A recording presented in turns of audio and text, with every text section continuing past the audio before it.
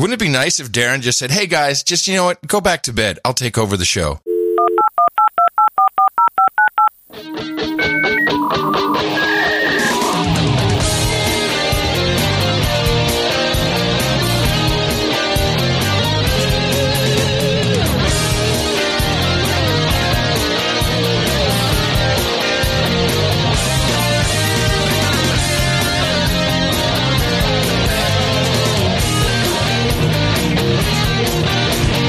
Grumpy Old Beds!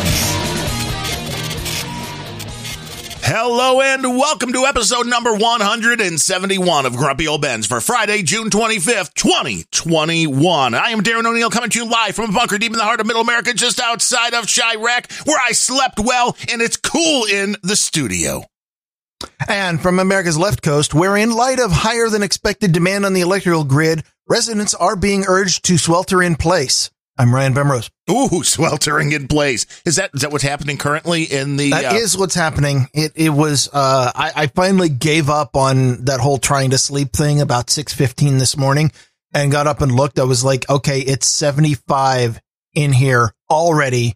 And the sun just came up. Well, the sun came up an hour before, but Casa Bemrose, warm. Yeah, so we are currently experiencing one of the 4 or so days a year where air conditioning makes sense, and it's generally not financially worth it to install or purchase air conditioning for an older house like this for 4 days a year. So instead, we just have fans, and you're going to put up with the fact that I have a fan pointed at the microphone right now because hopefully that noise gate does its thing. Oh, I don't even hear it off. No, I don't hear nothing. Zero. Oh, good. Don't hear that fan. I mean, then the noise gate's working. It's good you have a fan. I mean, that's finally Ryan Bemrose has a fan. Woo! I have a huge fan. Got a huge fan right there in your face. Yeah, but I mean, we have serious summers here in the Chicago area and winters, so you need the whole house heating and cooling. But, yeah, humidity, 75 degrees. It's not fun trying to sleep. I mean, you could just fill the bathtub with ice, jump into there, see how that works. I actually did think about just getting up and having a cold shower in the middle of the night or something. Yeah. Oh, I did. But instead I tossed and turned. It was great. Yeah. I figured I needed my beauty sleep, and now I need it more than ever. You need it more than ever. I mean, the last time that happened to us, the blower in the furnace went out. And of course, that's what blows the air with the air conditioner. And it just happened to be one of those times. And it was, I mean, you think it's bad there. This was one of those stretches where the low was like 88 degrees for the middle of the night. I do think it's bad here. This was even worse. That doesn't mean it won't be worse somewhere else. Yeah. And that's what I was like every hour on the hour. I was just like, get up, hop in the shower, run some cold water, then go back and sit in front of a fan and hope not to die like John McAfee randomly. See, the nice thing about the weather here is that a week from now, it'll be raining again. Well, it's raining here today. Oh, nice. So we got your rain. We have your cloud cover. Give it back. Yeah. This is, I feel like California is the one who wants it. Well, yeah. Well, they need to wipe away all of the needles and all of the poop on the streets. So, San Francisco needs it. So I think we were both trying to segue. I've got a story on California energy crisis, and you want to talk about McAfee. I mean, just briefly. I mean, we are kind of a tech show, and he is kind of a big deal in tech. And I don't know. Has anybody seen the body? That's my only question. Has anybody seen the body, and how much money would it take to buy off a bunch of people in Spain? Are you feeling like they just like, okay, here's your boat back now fitted with stealth technology? Kind of, it's like you have enough money. That would be a much better story than the one I'm hearing. Yes, because this wasn't like it was the end of the road either. And the weirdest thing was the timing that it came, that the ruling was he was going to be extradited to the United States. But from what I understand, a lot of people just hear that. And again, we live in the society where people just read headlines or they don't really look into the minutia of a story. And they would go, oh, well, this makes sense. He knew he was getting extradited and he didn't want to, so he killed himself. But there is way more to the story. One, he had not yet exhausted all of what he could have done legally in Spain. to appeal that. So that was one part. And two, from what I understand, there was still a bunch of politicians aboard of whatever in Spain that would still have to approve his extradition, which again, when you have over $1 billion, there's a lot of money you could be greasing palms with. That it would surprise me if he thought this was the end of the line, and I don't believe he killed him. Of course, Jeffrey Epstein didn't kill himself either. Nobody believes that he killed himself. The question is, was he killed or not? Yes. Is he still around? And then there was a lot of coverage of what he had been doing before he was taken to prison. And there were people pointing out that it appeared he was staying in a ghost hotel in Spain for months, even when he was claiming to be elsewhere. So there's a lot of oddities, including, of course, what exactly is a ghost hotel? It is a building that exists and looks like a hotel, but nobody can make reservations or can figure out who's running it. Nobody answers the phones, but it's like it's a hotel. So it's like an FBI safe house. Kind of, maybe, yes. It's a safe house, maybe for somebody they seemed like there was maybe a crypto farm at the location too. So I can see there is a lot to unpack. And if it is true that he is dead, whether he took his own life or somebody, whacked him, as he said would happen. I mean, he promised us, which again, it could be the ultimate con, which is saying, I will never, ever kill myself. If they ever say I killed myself, I didn't. Well, that's good. That's a great time to actually kill yourself, because then you're starting this ball rolling. And John McAfee did like the attention. He did like to be that, aside from the purpose of fucking with people, why would you, for what purpose? Why would you do that? I don't know, which is why I don't believe that he would have actually killed himself. Now, we fully believe a lot of people wanted him dead. Nobody believes there's a chance in hell that he killed himself. That's just, let's keep that out of it's not even, it's great if it's the official story, then congratulations, then yet another official story nobody believes, but that didn't happen. Well, now the other concept would be, would anybody have dared kill him? Because he always promised, and whether this is true or not, we'll probably know shortly, but he also promised that there was a dead man switch, that if he died, that there was a lot of information about a lot of people, that he was very clear about this for years. The only reason he thought he was still alive was because he had the information, and they knew when he was dead that information's going out. Given the past history, I have to believe that the Clintons know how to deal with something like a dead man switch. Well, you have to find the dead man switch first. That would be, and maybe that's why he lived this long. It could be. Maybe they were searching the whole time he was in Spain, and they found the right, type of leverage and torture, and finally meant, this is the server it comes from. They have a lot of money they can put forth. And of course, if he lied about the dead man switch, even if it got released, they've also got the largest propaganda arm in the history of humanity that they could just call up and be like, hey, we need you to squash some data that's coming out now. And the American media will do it. Yeah, that's true. The media will be like, nope. George Soros, Hillary Clinton, they said this isn't true. So not true. And it's an interesting story to me. One, he was a very colorful character. I believe one of his last interviews was with the great Nick the Rat on the No Agenda stream. And it was fun listening to McAfee when he did those interviews with Nick, with Larry from that Larry show. Yeah. And he was a guy that seemed to be enjoying life. I don't know how much that changes once you're in a Spanish prison, but I don't buy this particular end. And like the Epstein story, we'll probably never know. And the legend of John McAfee, of course, because of all this, will only continue to grow. And people like us and others who don't even have podcasts, although everybody has a podcast, will be talking about this. The uncertainty will feed the legend.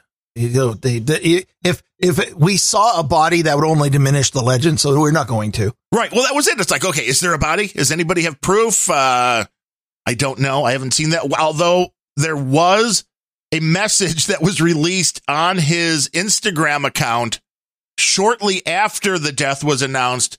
That was just the letter Q. So there are questions to be answered there, which is, yes. Was this his wife who had access to this? Like, where was the keyboard that a cat walked over?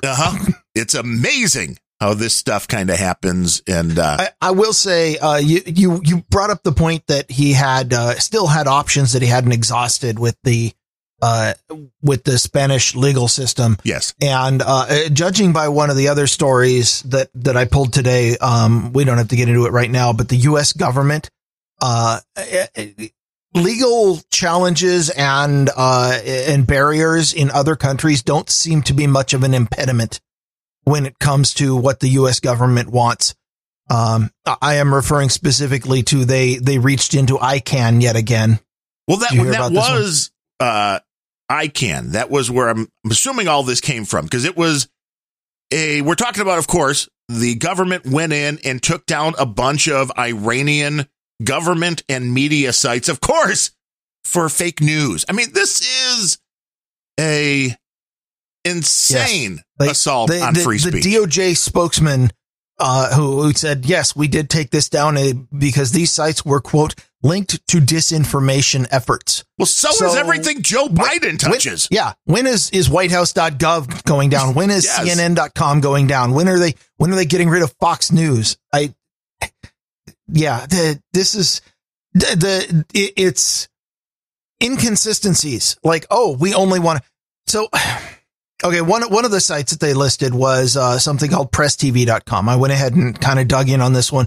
It's an English language news statement run by the Iranian state. So, of course, you can trust them. They're run by a government. No, but it doesn't even matter. It's not American, and they are on the internet. I know that I'm probably way out in conspiracy theory lands, but I kind of like the idea of being able to say what you want and not be censored by people. So I went ahead and loaded up the site. And of course, the thing that pops up on the site is a giant red banner that said, this domain has been seized. It's like they tried to make it as scary as possible. Right. That almost made me think that some of it might be for show, but I didn't really investigate that. Well, wait, it's all for show because all they did was get a domain name, which is immediately going to be changed. The site still exists. They didn't get the servers. They didn't. No, they didn't get any of that. All they got was, the domain. It has the seal of both the FBI and the Department of Justice, and it says that they are citing 18 USC 981, 982, and 50 USC 1701. So I went ahead and looked those up. USC 981 is civil forfeiture. All assets, foreign and domestic, of any individual, entity, or organization engaged in planning or perpetrating any federal crime. If misinformation is a federal crime, like I said, most of the mainstream media has to go. Well, and they're pushing for this here. I mean, that is the assault on free speech we've been talking about for over 2 years. Yeah. And 982 criminal forfeiture, which, by the way, requires a conviction. Where the hell is that? We haven't been told about that one. 50 USC 1701 is unusual and extraordinary threats. 1702 has to do with presidential authorities. The laws that they are using for this, they're a declaration of national emergency. The laws they are using for this are directly the U.S. president's authority to declare an emergency and go extra legal. That's what they're citing as this. So, I don't feel like any laws have been broken even in America, other than somebody didn't like this site.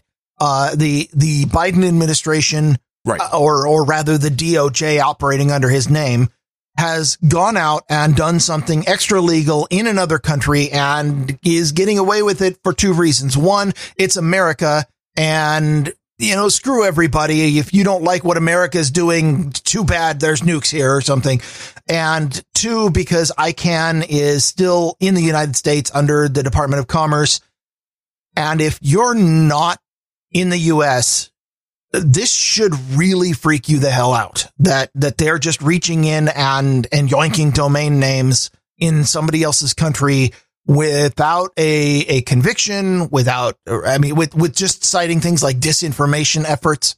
I'm sorry, this story got me really annoyed. Well, yeah, because they're doing it here to American citizens as well. That is, if you're in America, you should hate this too. Yes. The concept is, do I believe the Iranian government lies a lot about the United States and other countries? Hell yes. You just use the word government. Of course they do. I do.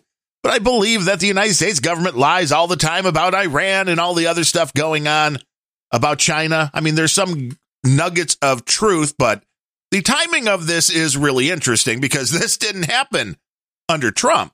This is happening under Creepy Joe, and we have to ask why. It kind of did happen under Trump. We had roughly the same story happen in October of 2020 where the DOJ shut down a bunch of domains from Iran, in fact. Oh, well, okay. So this is a continuing thing and not a, I was thinking, this is not a brand new thing. It happened before. I mean, 99% of the people involved in this one at the DOJ and the FBI are the same people that were there when they were invoking Trump's emergency authorization declaration presidential authorities instead of Biden's. Well, this misinformation is really dangerous because somebody might read it and go, wow, now I should think about what I just read and decide if it's true or not. And this, with all of this stuff, when it comes down to misinformation, fake news, whatever, the question always comes down to, who do you trust as the arbiter of truth? And the answer to that question is never going to be the same person to person. So the concept that you can just delete some of the information is never a good solution. Although I've got another story. I don't know if this is a good time to transition. You've been transitioning? I didn't know. Yeah. Congratulations. You couldn't tell? You couldn't tell from the boobs? No. Well, I thought that was just a lot of extra cheese in your diet. And 18 months of lockdown combined with being extra lazy. This story I actually got from Larry, who did, just go listen to the first minute and a half of his latest episode and you will get the story. And, it made big news. The WHO demands that all women of childbearing age must not drink alcohol, or prohibition on alcohol or something like that. This, of course, got a massive reaction on both sides. And the process that I went to research it was much more interesting to me.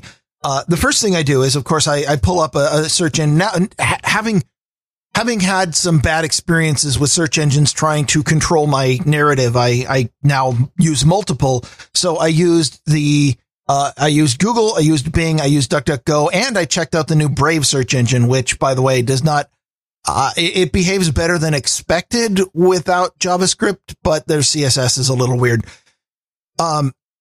So let's see. Google, the first 4 results were all to their quote unquote fact checking sites to try to debunk this claim.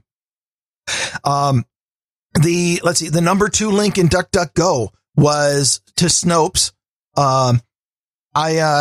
Actually, let me back up and kind of explain what's happening. The WHO has, at any given time, lots and lots of people working. They're a big organization. They suck down tons of government money from everywhere.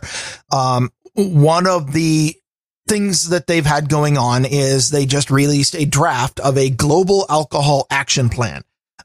This is somebody working in the background put out a policy recommendation draft saying, they were probably sent out going, alcohol is a problem. Go tell us what we would need to do if we wanted to fix it. And so that's what they did. And they came out with, okay, here's a bunch of things, a bunch of recommendations saying, well, if we want to fix the alcohol problem, we need to do this, this, and this. Well, one of the things that they did, one of the tiny recommendations in a section called Advocacy, Awareness, and Commitment, they pointed out that fetal alcohol syndrome is a problem, and it is worst during the first few weeks of pregnancy, which also happen to be a time when a woman doesn't necessarily know that she's pregnant.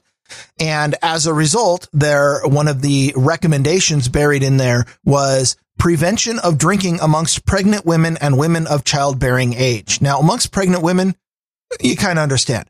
but childbearing age, according to the WHO, is 15 to 50 years. Well, that's going to harsh a lot of high school girls mellow. If you're 14, you're probably good, but otherwise you have to wait till menopause. Well, okay, here's the thing. Women now have to choose. Go out and bork or drink. No. You're misunderstanding. I am? It's just saying that we need, the policy recommendation is to prevent drinking among women of childbearing age. It doesn't matter if you're planning on getting pregnant. It doesn't matter if you don't intend. It doesn't matter if you can get pregnant or not. If you're of childbearing age, then the recommendation is that you should not be allowed to drink.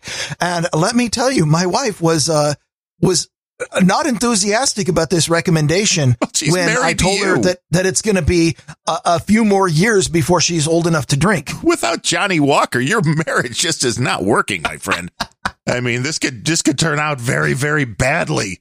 But yes, all of these now, what are the leftist, very, very much progressive women that told all of us when we didn't want to wear masks, listen to the WHO? Are they still listening to the WHO? I mean, is this? No, they're all in spin mode. This is different now. Snopes. So Snopes, the article, which by the way, it was in the top 3 in Google. It was in the top 3 in Bing. It was the number 2 on DuckDuckGo. It was the number 1 on Brave Search. So obviously this site has some search mojo. Their link to it was, quote, false. WHO isn't instituting or enforcing the ban. Well, no, they're not. Yeah, they can't enforce this. Because they can't. WHO doesn't institute or enforce bans. They're recommending it to governments. But of course, first of all, if you didn't hear that in Rainn Wilson's voice, then you need but it's pretty much what I expect from Snopes, where you got to, anytime that there's something that makes the left look bad, then they'll be like, this is false, and here's all of the reasons. Technically, he didn't say that in the morning as reported in this article. It was 12:02 in the afternoon, and so the whole thing's false, even though every other fact is correct. I mean, that's okay. The number 1 article that I just had to read this one to you. The headline and the subtitle was the number 1 hit in DuckDuckGo was from NBC News. The headline was, the WHO alcohol pregnancy warning for childbearing women overlooks men as usual. Men who drink can damage fetuses as well, but they aren't mentioned by the World Health Organization. The entire burden and blame of childbirth is still put on the women. Yeah, this is the world we live in. Because, men can have babies, too. How dare you? See, now you'll get kicked off of Facebook or Twitter or YouTube for saying only women can bear children. I guarantee you that will get you thrown off now because that is hateful. That is hate speech. It might be hate speech. You know what else it is? It's biology. Yeah, well, we have to deny certain sciences so we can prove and worship other sciences. Don't you know? I don't. I have no idea. Mutter says this is obviously an attack on ugly poor guys because if women can't drink, how are they getting any? Another line I pulled from the draft because of course I clicked in and started reading it, and then my eyes crossed because I didn't get enough sleep to. I could not stay awake for this. This is so dry. But the only thing I'm thinking, if the WHO, there was no alcohol, of course it was dry. Oh, sorry. If the WHO is worried about this right now, then COVID must be gone. Must be. Or they're just a large organization with different people working on different things at a different time or at the same time. I don't buy that, no.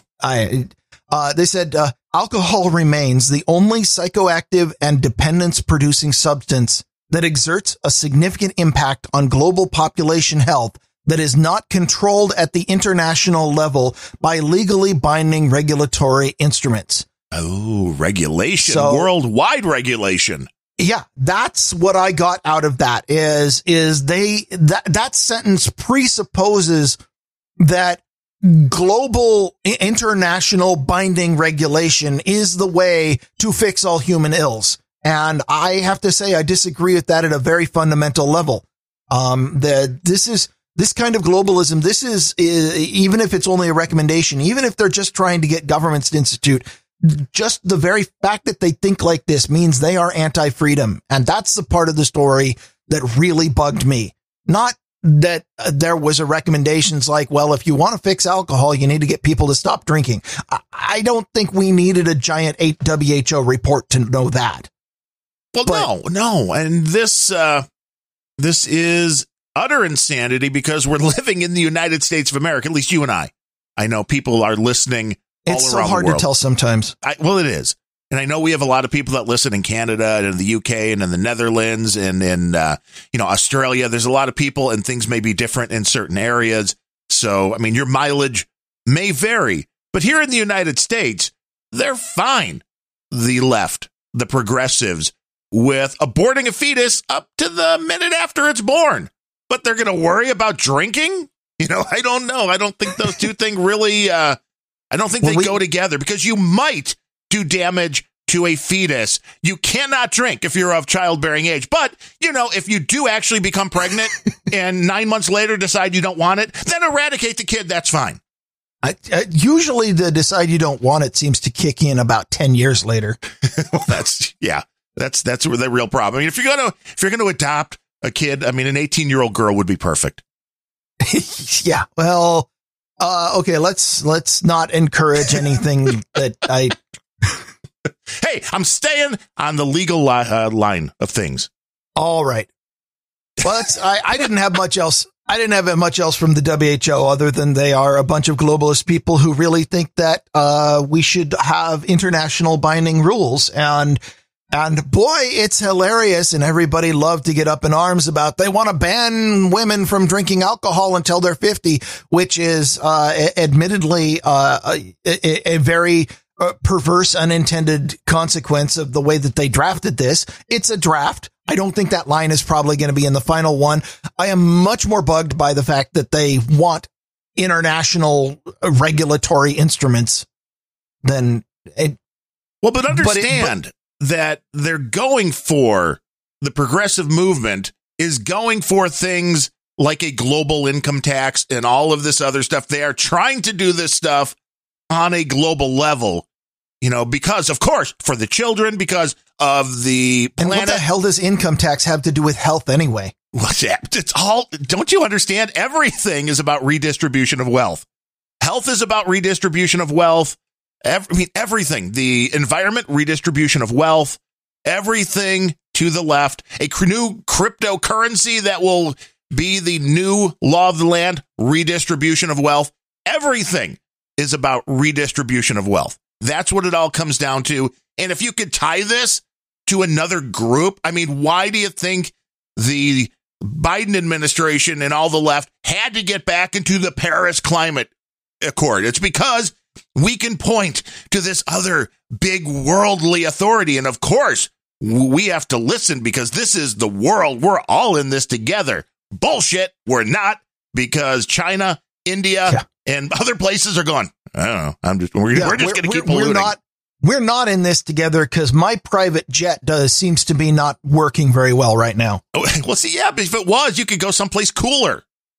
Yes. Or at least there's nowhere cooler than here. Or at least go into the jet and turn the air conditioning on. Yes. Maybe take a nap. Get AC. Just fly me around. Or if there's no AC, get up to about 30,000 feet, open a window and be like, I need a little breeze in here. Yeah. Wait, where's all the air going? Yeah, just circle Puget Sound and just take a nap. I mean, burn off some fuel. I'm about to go under Puget Sound. Well, see, it would be cooler there. It is, because that water this far north, even in the middle of the summer, it doesn't get much above 38 Fahrenheit. But this whole concept of the one world, everybody should agree, the WHO should tell us all what to do. I mean, you're seeing this with the government here pulling all the Iranian stuff. You hear all of the Russia. Of course, we're at war with China because the Wuhan lab and all of the other stuff going on with tariffs and that, even with Canada and lumber. This whole, we're all one big government. We're all one big world. We're nowhere near that. And the reality is people live in different areas because they want to live in different ways. And that is fine. Not everybody has to agree about the way they want to live. Some people love living in the middle of a metropolis with millions of people in a big high rise until those high rises fall down. Some people love living out in Wyoming where you don't see anybody for miles. That sounds pretty good these days. Yeah, it's probably a better way to go. And, I haven't really been following the building collapse in Florida super closely, but I did see that like 2 decades ago, there were warnings that the building was sinking faster than it should. And I'm kind of guessing that was a problem. That eventually somebody didn't dig down to bedrock. Well, I mean, you're in the marsh. I mean, that's the problem with high rises in places like Florida.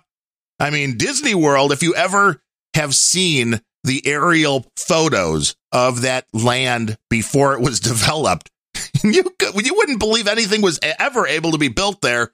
But there's a reason why Disney was a swamp. Yeah. There's a reason why these buildings in Disney aren't more than, maybe 10 stories high or so. They're not building the super buildings mainly because they would just disintegrate right into the ground. I mean, we had something like that happen in Seattle a few years back. We had an earthquake, and you could tell. So Seattle, the south end of downtown, is they took the tidewater of one of the rivers and filled it in to create a large amount of flat area. And if you look at Seattle from above, the noticeable thing is it's the SoDo neighborhood. It's the only place in Seattle that is not on a steep hill one way or another, because it was all the tidewater. It was all the part of the bay they filled in. The funny thing is we had an earthquake a few years back. The high rises in downtown on the downtown hill were fine because they're all anchored to bedrock. But the shorter structures in SoDo near the stadiums were all just falling apart, brick facades falling on people because that land liquefied and just turned into a giant bowl of Jell-O. And geologically speaking, it's kind of what you're describing. I was fascinated. Well, it is. When you start thinking about the whole concept, math is racist, and the engineers, we don't really, just put people in there maybe that don't know what they're doing. I mean, get ready for more of this to start happening.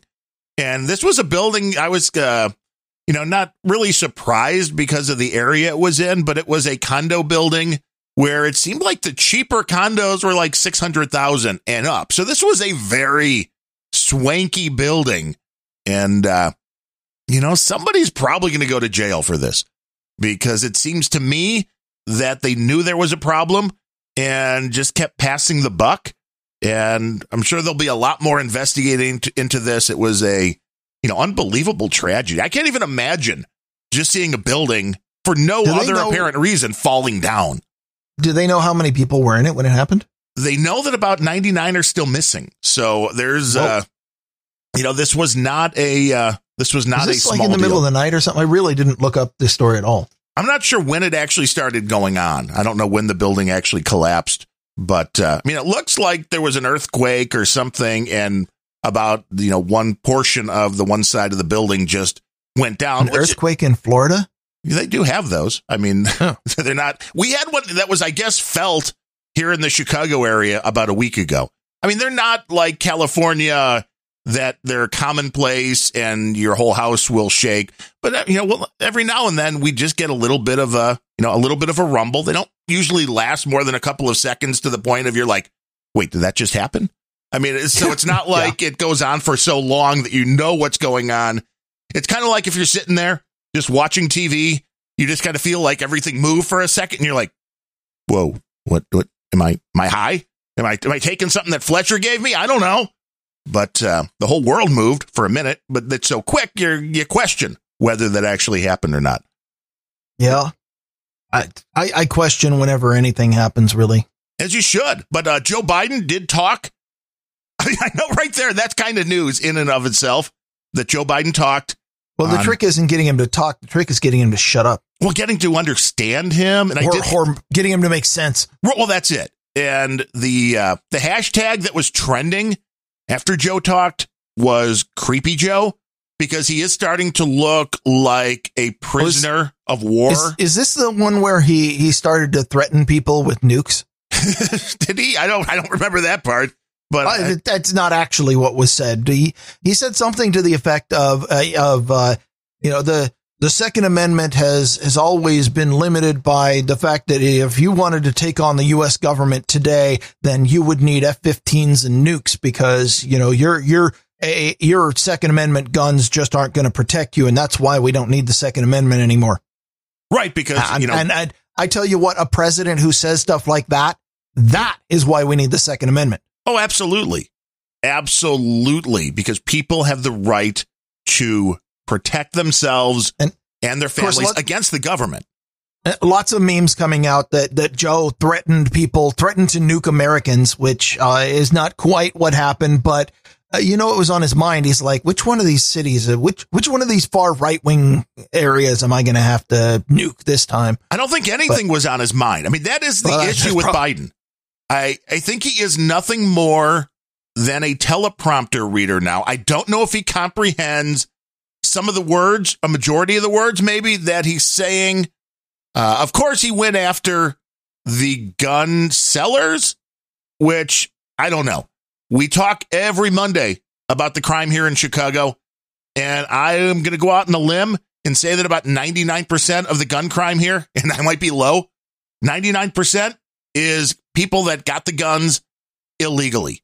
They didn't walk in. They didn't walk into a gun store. You sure they didn't all just get them using the gun show loophole? You mean the one that doesn't exist?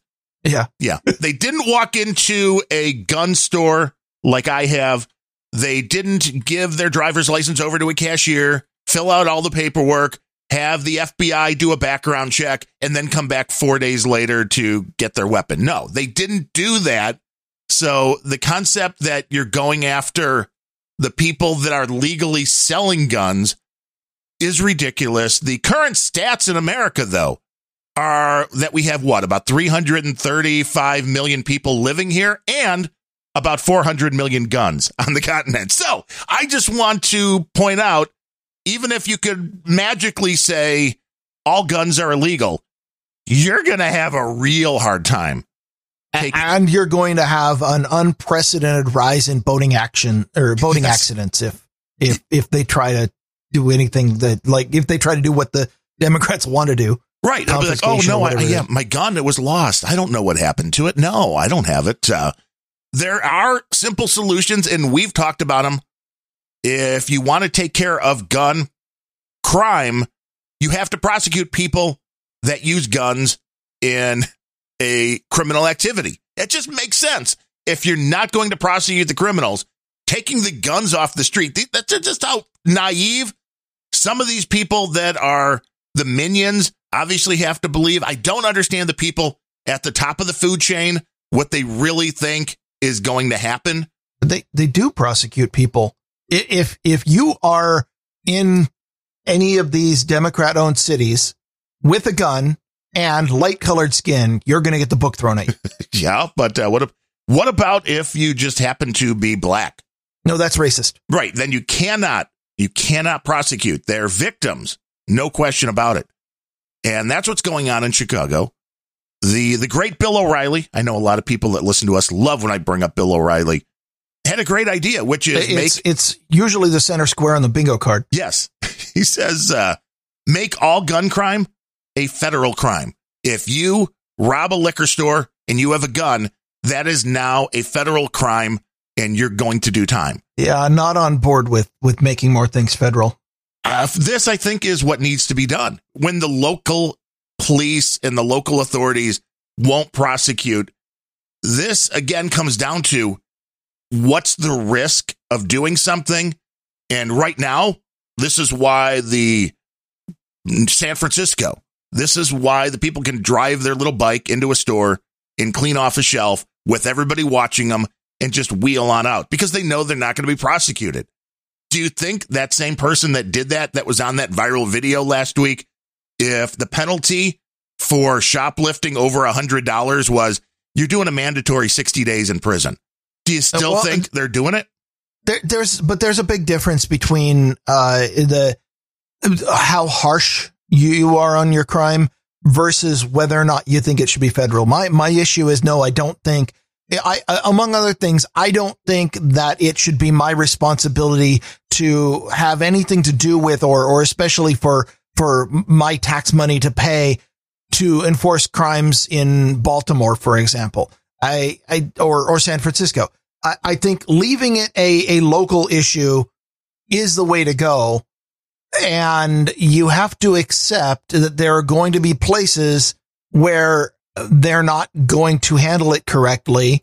And those places need to experience the full benefits of handling it so poorly. This is called the government-run states and cities. Yeah. I absolutely think that the shoplifting problem in San Francisco needs to be San Francisco's problem. And if they are going to continue to not deal with the problem, then the city of San Francisco might as well slide off into the Bay. And maybe that's better for everybody if they really are not going to turn around and go, maybe we should do something about this.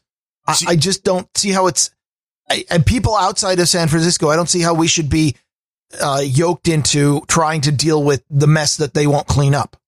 True, but everybody is anyway. And there just comes a point where maybe something needs to be done to rein in those areas. I mean, maybe that's not the best solution. Or wall them off. Well, can we do that? Can we just put a wall? I'd love to, yeah. It's just right outside Chicago and right outside of Seattle. You're like, oh, my house is right outside. Cool. Governor Abbott in Texas is building. He's trying to build Trump's border wall on the Mexico border. I'm like, you want Texas to become a better place. You need to build a border wall across I-10 at El Paso. I will point out that shortly after Joe Biden gave his very creepy, no energy. I mean, you thought you weren't going to have energy for today's show. I mean, you have to still take it down like 5 or 6 notches to be Creepy Joe. Sorry. But yeah, just keep working on that. Within a couple hours of his great speech, there were 2 mass shootings in Chicago. So, I mean, I know his words already were having This is what you get when you federalize things like creepy old white men. I don't think that's a federal thing. I think that is, Joe is nothing but a marionette. Obama, Susan Rice, Valerie Jarrett. There's a lot of people that are either pulling the strings or have their hand up Joe's butt. I mean, I would rather pull the strings personally, but I mean, and you're not even sure whether you're being literal or not. I know this could be very much what's going on now, just to keep Joe going and animated.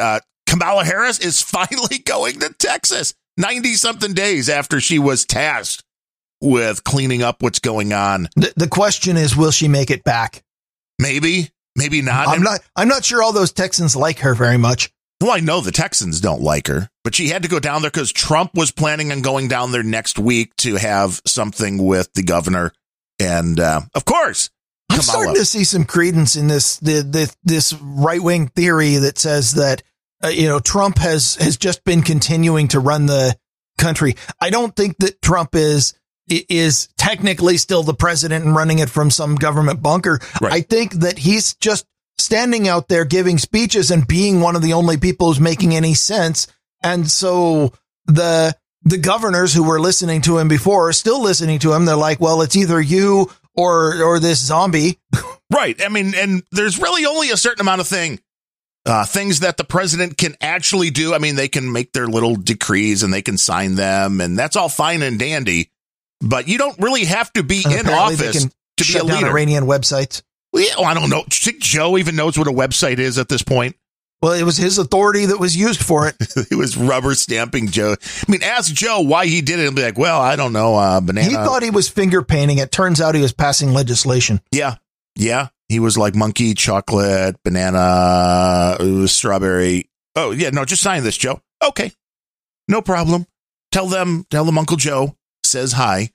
And it is concerning when the internet was once supposed to be this grand concept of free and open speech, kind of like people want to tell you Bitcoin. It can never be shut down. Well, we're seeing on the internet that this concept of a free and open society where people can speak and trade ideas, not so free, not so open. and the United States now becoming the world police as far as shutting things down for, again, misinformation. Who's the one to decide what's misinformation? Well, of course, we are. This ICANN story, you're getting me all steamed again about the story. This is the kind of thing you want. Right now we seem to have one generally accepted global internet where everybody is connected to everybody else. And it's really weird that that's stable. And the governments reaching into ICANN and playing in other government sandboxes is how you end. You want two internets. That's how you get two internets. You're going to have the entire country of Iran is all going to end up on the dark web, where the ICANN version of DNS doesn't work. And if you want to be able to use a website from another place, then you have to use the other root name servers, and people are going to start memorizing the IP address of their root server that supports the sites that they want. And I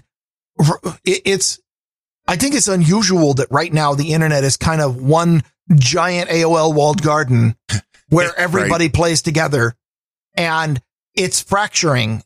And if it breaks, what you have is each individual person ends up getting, okay, which DNS namespace do you want your internet to be? And I don't know. Maybe that's what we have to do if we're going to have people, again, with my complaint about globalists in the world who think that it's totally appropriate to apply restrictive policies to everybody in the world all at once. And they get to just reach in and say, well, we don't think it's right that you're doing this, and therefore we're going to take they see one unified internet and say, look, it's globalism personified. Let's take control of it. Well, the question is, who has control over it? Because if the United States can pull FBI and DOJ, apparently, so they rule the whole world. Oh, then they seem to have the ability to control who's allowed to play in the sandbox.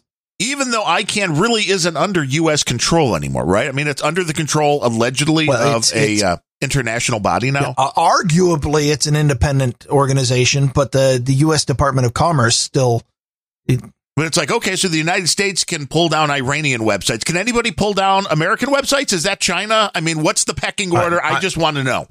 Well, I think practically speaking, most of the root name servers are in the borders of the United States, and therefore, no matter what legal framework is built around them, when the United States FBI or Department of Justice wants to shut somebody down, all they have to do is go kick in a door and seize some computers, and maybe they take the whole internet down for a few hours, and then they put it back, and suddenly the sites they don't like aren't there anymore.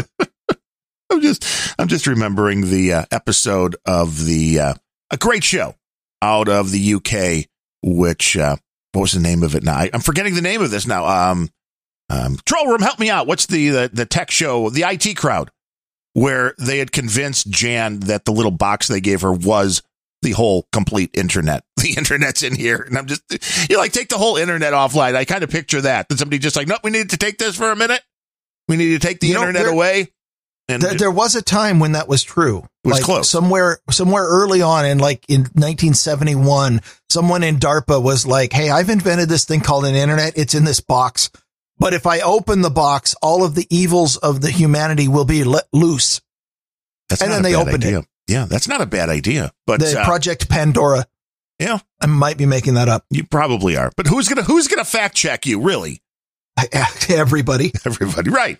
Yeah, that's true. Every one of our producers and experts. We appreciate everybody for doing that live. It's a service you provide to us as we provide the show to you at noagendastream.com, Mondays, Fridays at noon Eastern.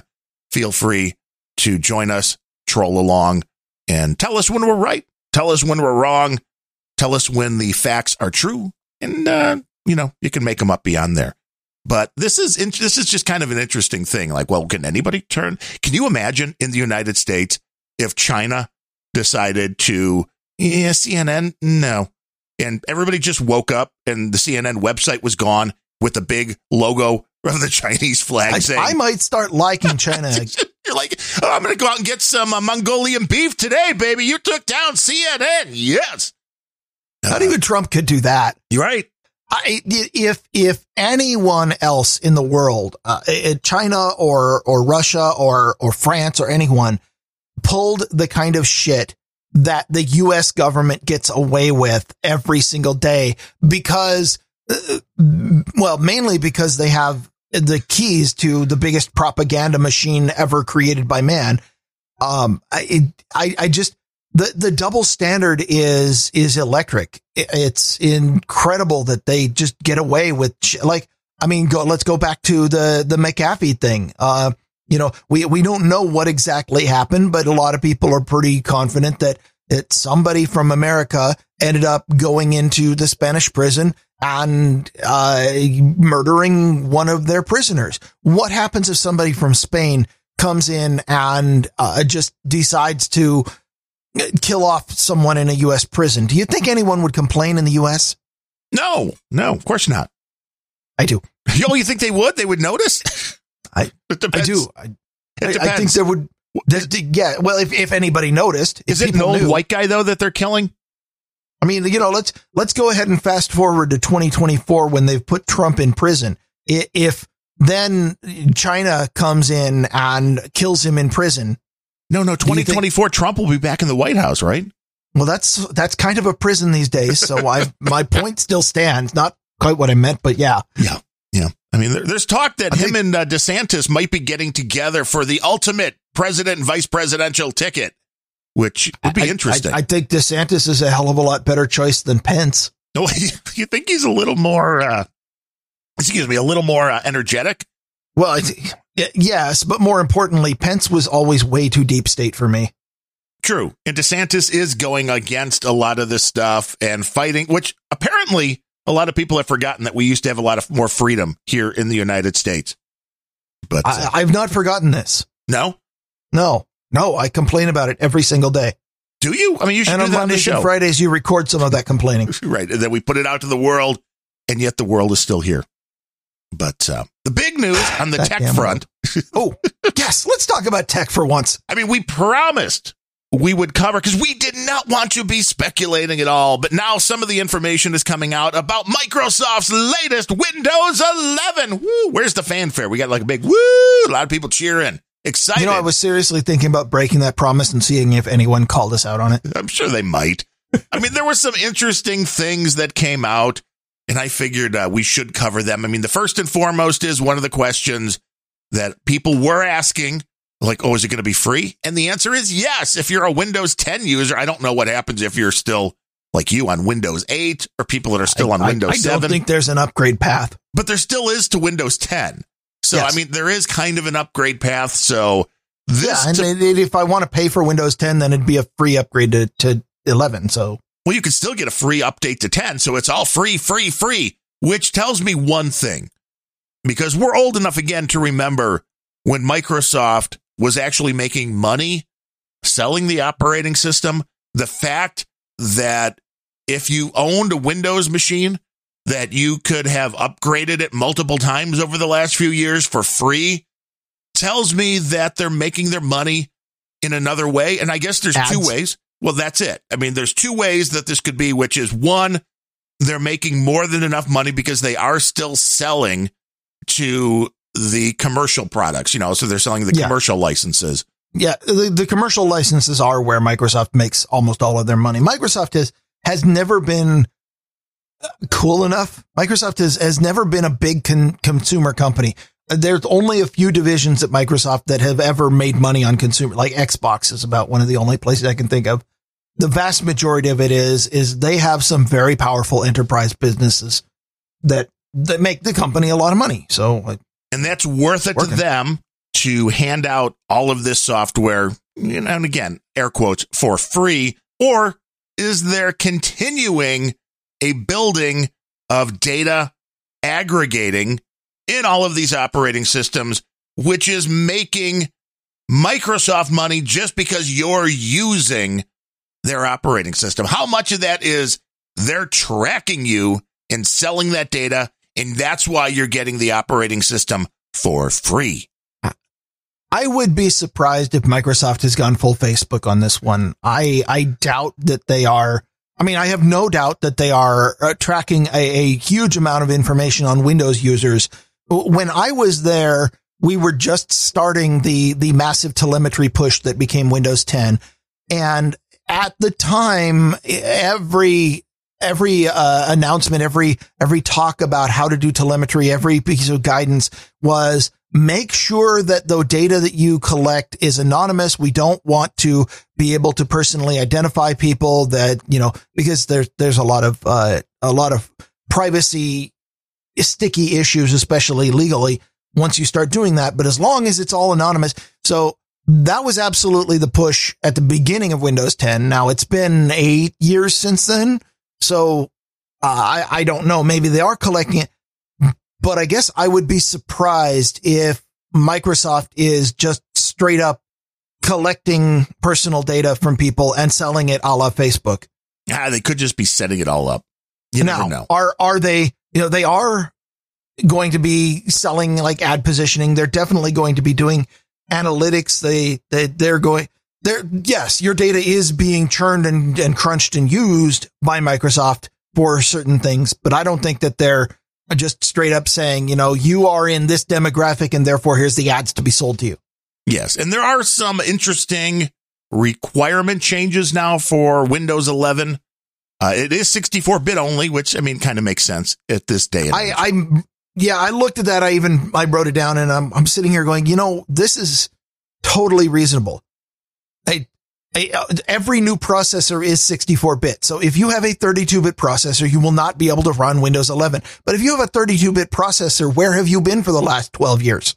I have an old laptop that's still 32-bit, and it's getting harder to find current Linux distros even that'll run on it. So I can't complain that. Although if you want to talk requirements, the two items on the spec sheet that jumped out at me, because I just about spit my coffee, was they said that Windows 11 will run in 4 gigabytes of RAM and 64 gigabytes of storage.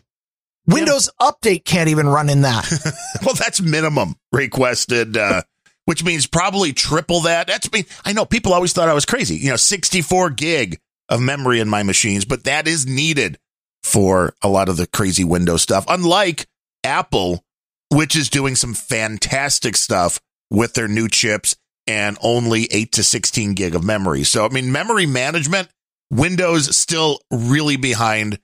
The most interesting thing, and DigiGuru is mentioning this in the troll room, is the fact that one of the biggest hurdles for older machines is going to be the TPM chip, which is a chip that is maybe on your motherboard. Maybe you're going to have to add one that does crypto, does encryption and all that type of stuff.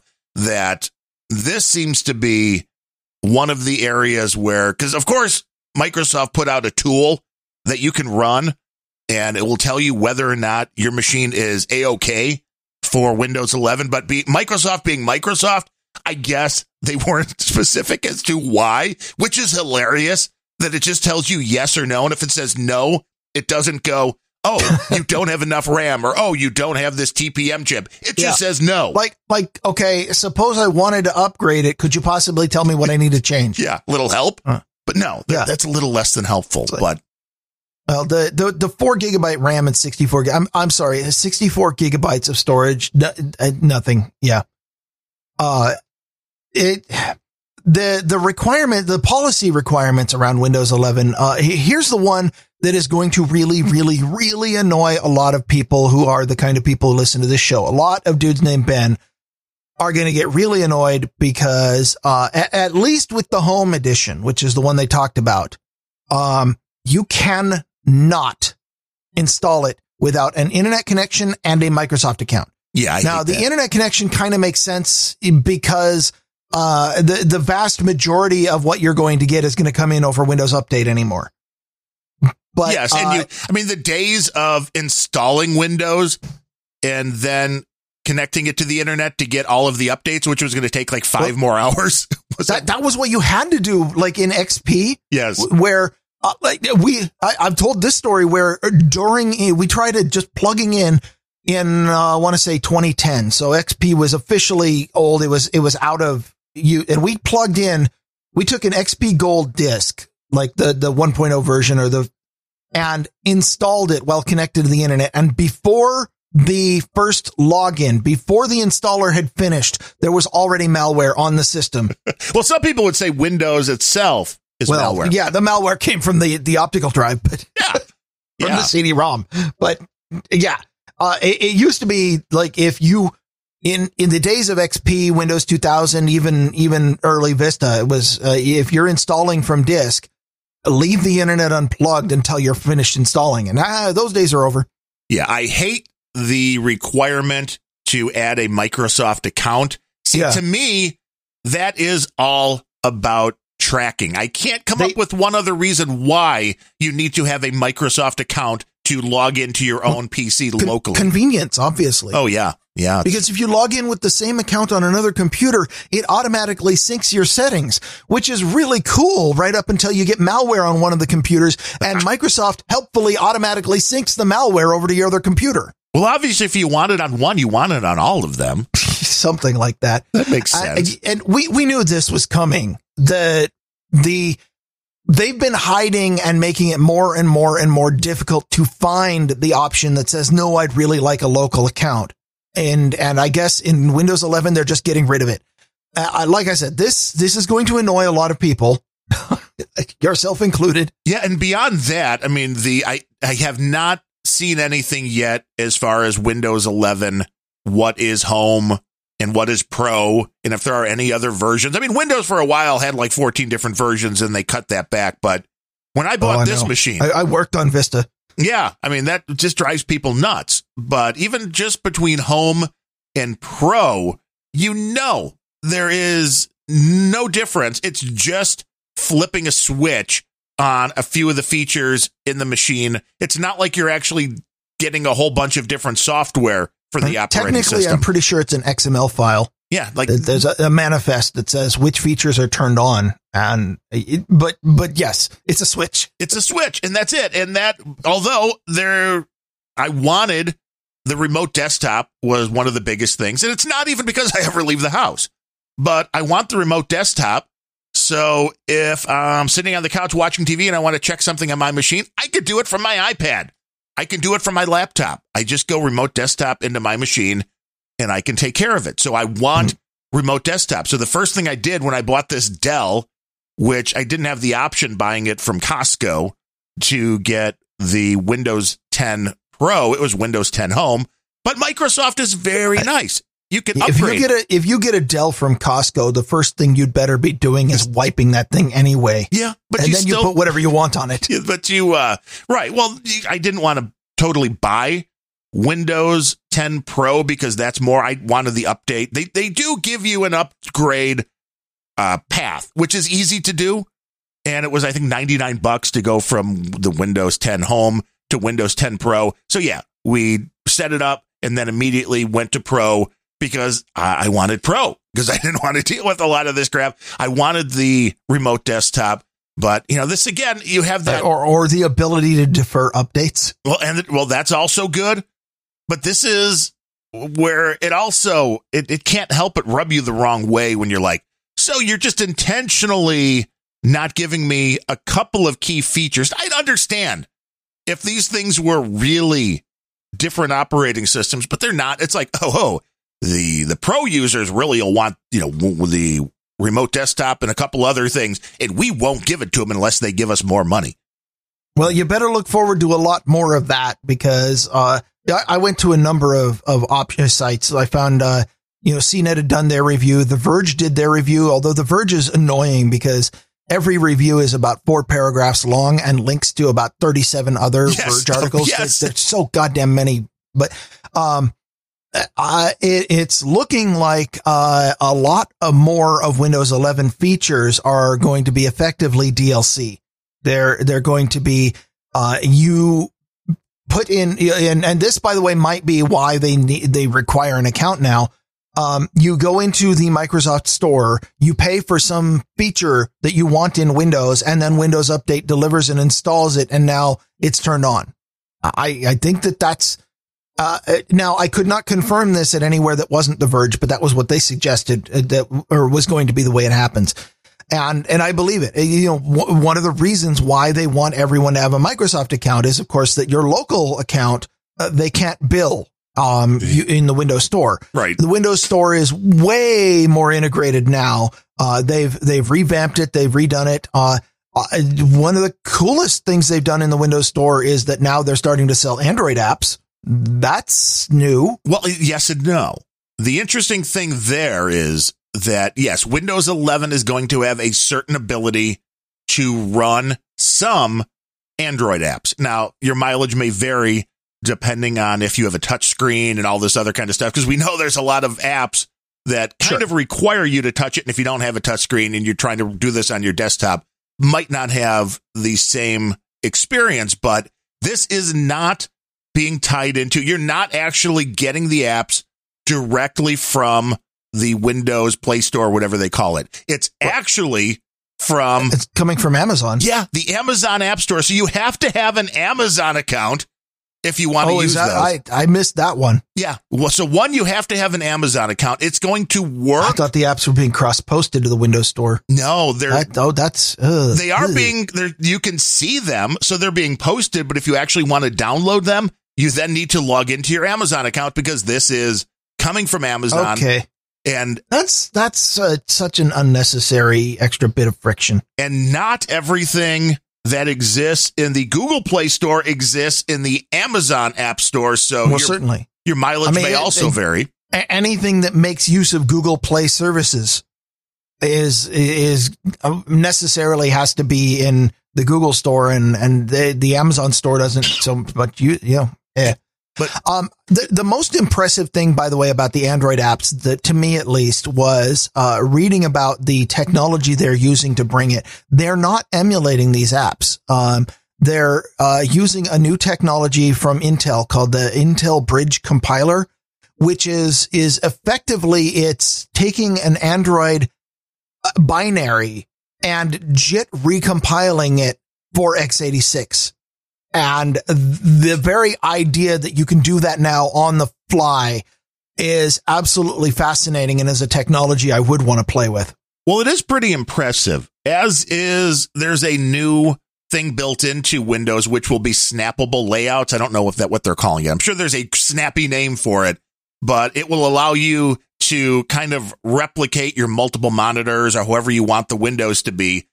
And so they just snap. And they'll size themselves automatically. So it's really easy if you want to do things side by side. So say you have a monitor and you want your Android app, on the right side of the monitor, and then everything else to the left.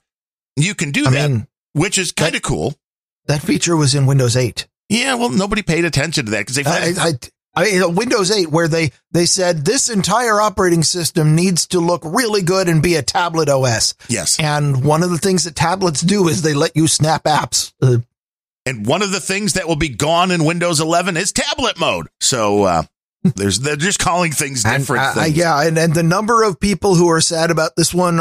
Nobody's sad to see tablet mode go. So let's see, what else? I just want to ask you. I want to ask you this. Oh, yeah. Is there any Android app that you can think of a good reason why you would want to run it? I mean, besides the technology being cool and being able to do it, you can stop right there. Okay. Is there an Android app that I think there's a good reason to run it on your desktop? Right. I mean, really, just even if there was an app running apps on my phone. I know, but let's pretend there was one. Can you even imagine what reason would you need to have it on your desktop? FediLab. What is that? It's a Mastodon client, and it's about 20 times better than the web interface for Mastodon. Okay, there's one. Then that makes sense, because I was like, I'm looking at my phone, and I don't have a whole lot of apps to begin with, but it's like, okay, I have, for instance, the Coinbase app on the phone, and that's fine, but, I can just open Coinbase in a browser. That's the same thing. The thing about it is I don't actually want to run FediLab on my desktop. What I want is for the Mastodon interface to not suck balls. And if you just made a desktop app that had a better interface, that would solve my problems. I know a lot of people don't realize this, especially when we're trying to bring mobile apps into the desktop, but Microsoft or Windows is an operating system that is capable of running its own type of app, which come with the file extension .exe. Oh, really? What is this exe? I've never heard of this. Well, that's because nobody makes them anymore. Well, that's the other question with Windows 11. Are we going to be able to install programs that aren't in the Play Store? Are they locking that down anymore? I didn't see anything. Play Store or Windows Store? I doubt it. Yeah. I highly, highly doubt it. It's not Windows if you can't do it. And I tell you what, even if I found myself using Windows 11, which I'm not going to say won't ever happen, but the phrase kicking and screaming might be involved. But I definitely would not be installing things from the Microsoft Store for the most part. No, I would probably be doing exactly what I do now, which is I don't install programs if I can avoid it. I grab a zip file that has an executable and some DLLs in it. I drop them into a directory and I launch it from there. And if that scenario doesn't work, then it's not Windows and the operating system is done. Even if you can sell all of the consumers on the idea that, well, every piece of software that you could possibly want is going to be in the Windows Store. And by the way, you know what the back end of the Windows Store is? We've talked about this before. It's Winget. Right. Well, yeah, and we now have the new packet manager. Yes, which by the way, they did. They took the entire repository offline and have done a lot of cleaning. It's better now, right up until they come up with the next thing they totally missed out on. Well, yeah, I'm sure. But one last thing on the Android app. The sad thing was in the demo, they were running TikTok on the desktop. Yes. And I'm like, are you serious? That was the best use of this is going to revolutionize your desktop experience. It's TikTok. I mean, it's going to take all of your, if you want your desktop snapshots to all be sent to China, then this is great. Well, yeah, they can do tech support. Or if you just want an app that seems to be incredibly popular these days with a lot of people who don't really care about the privacy thing, then you pick something like that because you automatically get all of the people who are like, well, I'm already running it on my phone. I'd really love to be tethered to my desk while doing it too. Well, and you can be too. And this is something I've never tested. I'm sure you have not. But in the Samsung phones, you can basically have a emulator of your phone on your desktop, and anything that you can do on your phone, you can do on the desktop through the phone. And it's like, no. Well, I don't run the one that there is one that lets you put up a window on your desktop, which is your phone. And it, it's running the things on the phone, but I've got the emulator that came with the SDK and I use that all the time. Well, not all the time. I use that one just because I if I'm hacking my phone, I like to test things out in a system that I can throw away if I screw something up. Which happens a lot. I was going to say to finish my point about whether or not apps are locked down. Here is the place where this will never fly. Doesn't it bother you that we're both calling what runs on Windows now apps rather than programs? Yes, it does. Is Enterprise. Dudes named Ben in the Enterprise, which we've already established is where Microsoft makes most of their money, will never, ever, ever, ever put up with the idea that your enterprise apps must be delivered through the Microsoft Store. So they all have their own deployment. Some of it is Microsoft supported stuff, and some of it is a set of batch files that was cobbled together in 1996 and just continues to work. But every dude named Ben in a corporate setting has their own system. And if Microsoft came out and said, oh, we're sorry, you're not allowed to run anything that doesn't come from the App Store anymore, then you would never see a corporate upgrade ever. And you could theoretically get around this by saying, oh, this only applies to the home version, but I still don't think it would work. I still don't know why a vast majority of corporations aren't running some version of Linux by now. Because Microsoft provides a lot of very valuable software. And more importantly, Microsoft provides support, which is something that you just don't get in Linux. If you're very, very lucky, you can log into an IRC chat room somewhere and find the right set of people whose honor you can impinge by saying the wrong thing, and then they'll spend an hour correcting you. But that's the limit to support in a lot of places. But isn't there, like in Red Hat and like in the latest Ubuntu, isn't there a whole business enterprise section where they offer support? I believe Microsoft also has an army of salespeople who go out to companies and secure contracts. And I understand it's all what everybody's used to. Oh, well, we're running Windows. If we change, what happens? And then everything, that's where it all starts to fall apart. We have to train people. Oh, geez. A lot of companies also have, the vast majority of their employees are non-technical and would probably not understand how to use their computer if they were suddenly had their operating system switched out from underneath them. And I have used modern Linux multiple times, and I stop emailing, put down the angry email. I know that modern Linux can do all of the things that you want to do on Windows, but there's just enough that are unfamiliar that, like, I had Ubuntu on my laptop, and it was designed to look a lot like Windows, and it felt good. And I got in and, it had all the buttons in the right place, but something happened. I clicked on one of my taskbar icons and I had two windows open, and it popped up a submenu. It's like, which window did you want? I'm like, no, I actually want two icons on the taskbar. If I've got two. Oh, I'm sorry. You need the submenu. And the submenu threw me off. And that is the stupidest little thing, but that kind of thing is going to throw off, especially the non-technical people who are like, well, just tell me where to click. Right. How do I do this? And, with that said, of course, the thing people are going to notice most probably in Windows 11 is they are changing the start menu, which I know you don't use the start menu. They're making it Mac OS. Dude, it's very Mac OS. Pastel, rounded corners. Centered stuff. Yeah, they've centered the dock. The start menu. That was when I saw that, and in a weird change in the dude's name, Ben, that are coders, maybe you know the answer to this.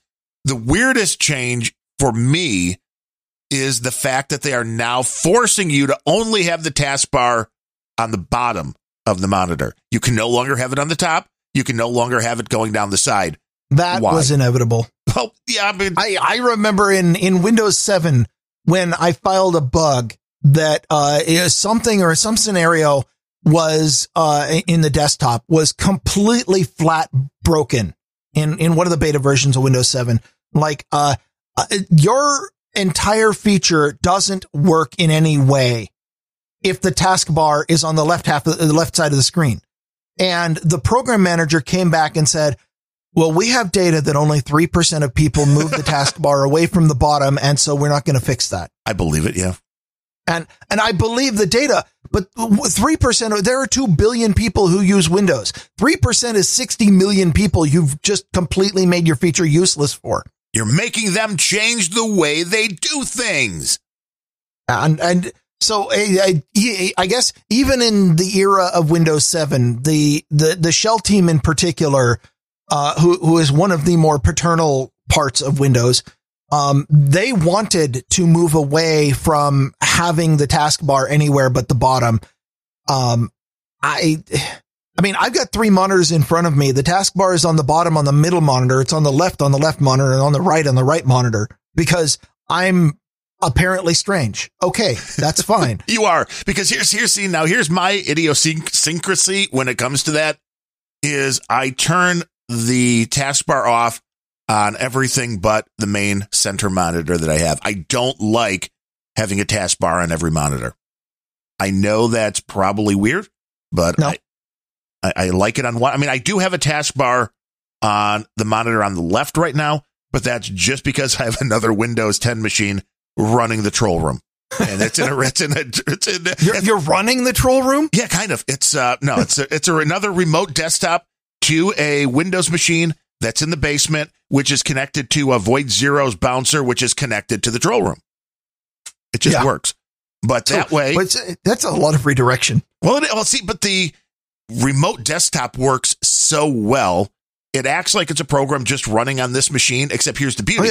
I can close that and it doesn't shut down. So the control room will still be there and everything will be active. Even if I have to reboot my main machine, nothing happens on that machine. It's still there. It's still doing its thing. And the remote desktop works really well. That's one thing Microsoft has that works well. And I know it does. I live my life on remote desktop. When you are working on the operating system, you are developing on one machine. You have another machine in front of you that is, let's see. When I was there, I had at any given time 4 machines in my office, 2 test machines, my dev box, which is the powerful one, and another one that I ran Microsoft Office on, because Office is one of those programs where you just sacrifice a machine to it. You're like, I'm not going to try to run anything else. Like Visual Studio and Office are both the kind of thing that will destroy all of the resources on your machine. You never put them on the same one.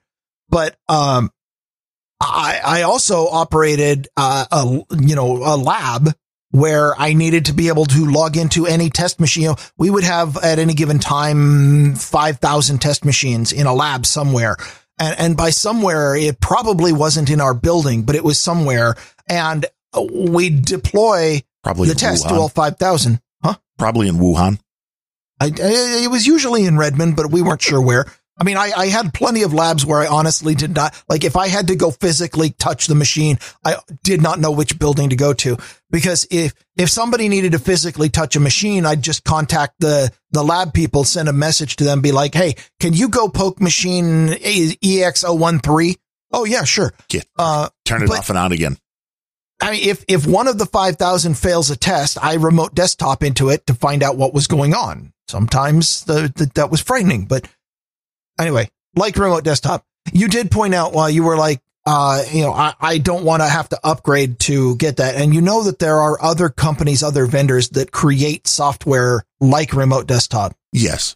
I prefer this. I did recently try the evil Google's version of this on my parents' machine, which is the Chrome version, which is just called like Chrome Remote Desktop or something like that. I like the name Evil Google. It is Evil Google, but really, the evil company is TeamViewer, who kept shutting me down while trying to access my parents' computer. And it would let you connect for like 15, 20 seconds and then disconnect you, and then gave you the whole spiel that it seems like you're using this for business. I went through the whole freaking hassle of sending them the email, saying I certify that this is a personal use only. And they said, okay, fine, great. And it's still knocking me off. So I was over at my parents. I installed the thing because they use Brave, and it works through Brave. I was kind of surprised. It's just a add-on, which I know add-ons suck, but now I was able to access their computer. So well, if you hate TeamViewer, then you're in luck with Windows 11, because Microsoft Teams is built into the taskbar now. Yes. Why is Skype the redheaded stepchild with them? Well, they've always had 2 different, the 2 different communication systems. They, early on they had Skype and they had Link, and rather than trying to combine them, they just had different teams working on them in parallel. And then Link ended up becoming rebranded as Skype for Business, even though it was completely different software, completely different technology, worked on by completely different people. And now, and then Skype for Business went away, and Skype has always been the consumer side.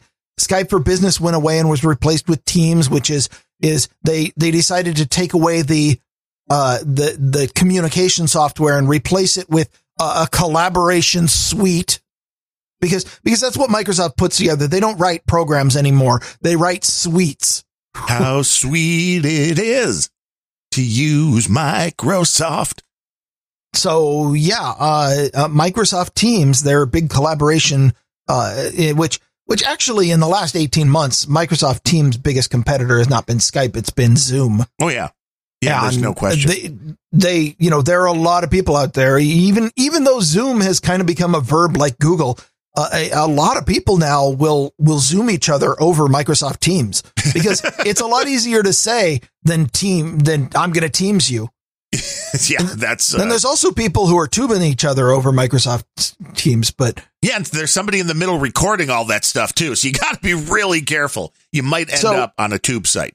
in the new era of everything is remote work, I guess it's sort of helpful that it's Teams now lives in the taskbar. There are a lot of people who say that this looks exactly like FaceTime on Mac OS. That may be. I've not used FaceTime, but the idea of it lives in the taskbar, it's integrated with the operating system. If somebody dials you, however that happens, operating system services that pop up a notification on the taskbar, which you can click, and then your taskbar expands and you get a little video window in there. I mean, I guess if you are going to be living in that area, then that all sounds really cool. My first question, of course, is how removable is it? Right. Well, you can usually at least shut it off so you don't see it, but there is a lot of competition. I don't know. Skype in Windows 10 early on with integrated with the operating system, and it was really hard to shut off. It kept turning itself back on, if you recall. No, I never had that issue actually, but you'll be happy because Skype will no longer be automatically installed with Windows 11. So now it's Teams. Teams has won. Also, 3D Viewer won't be installed. Paint 3D and OneNote will not automatically be installed. You can still add it if you want those programs.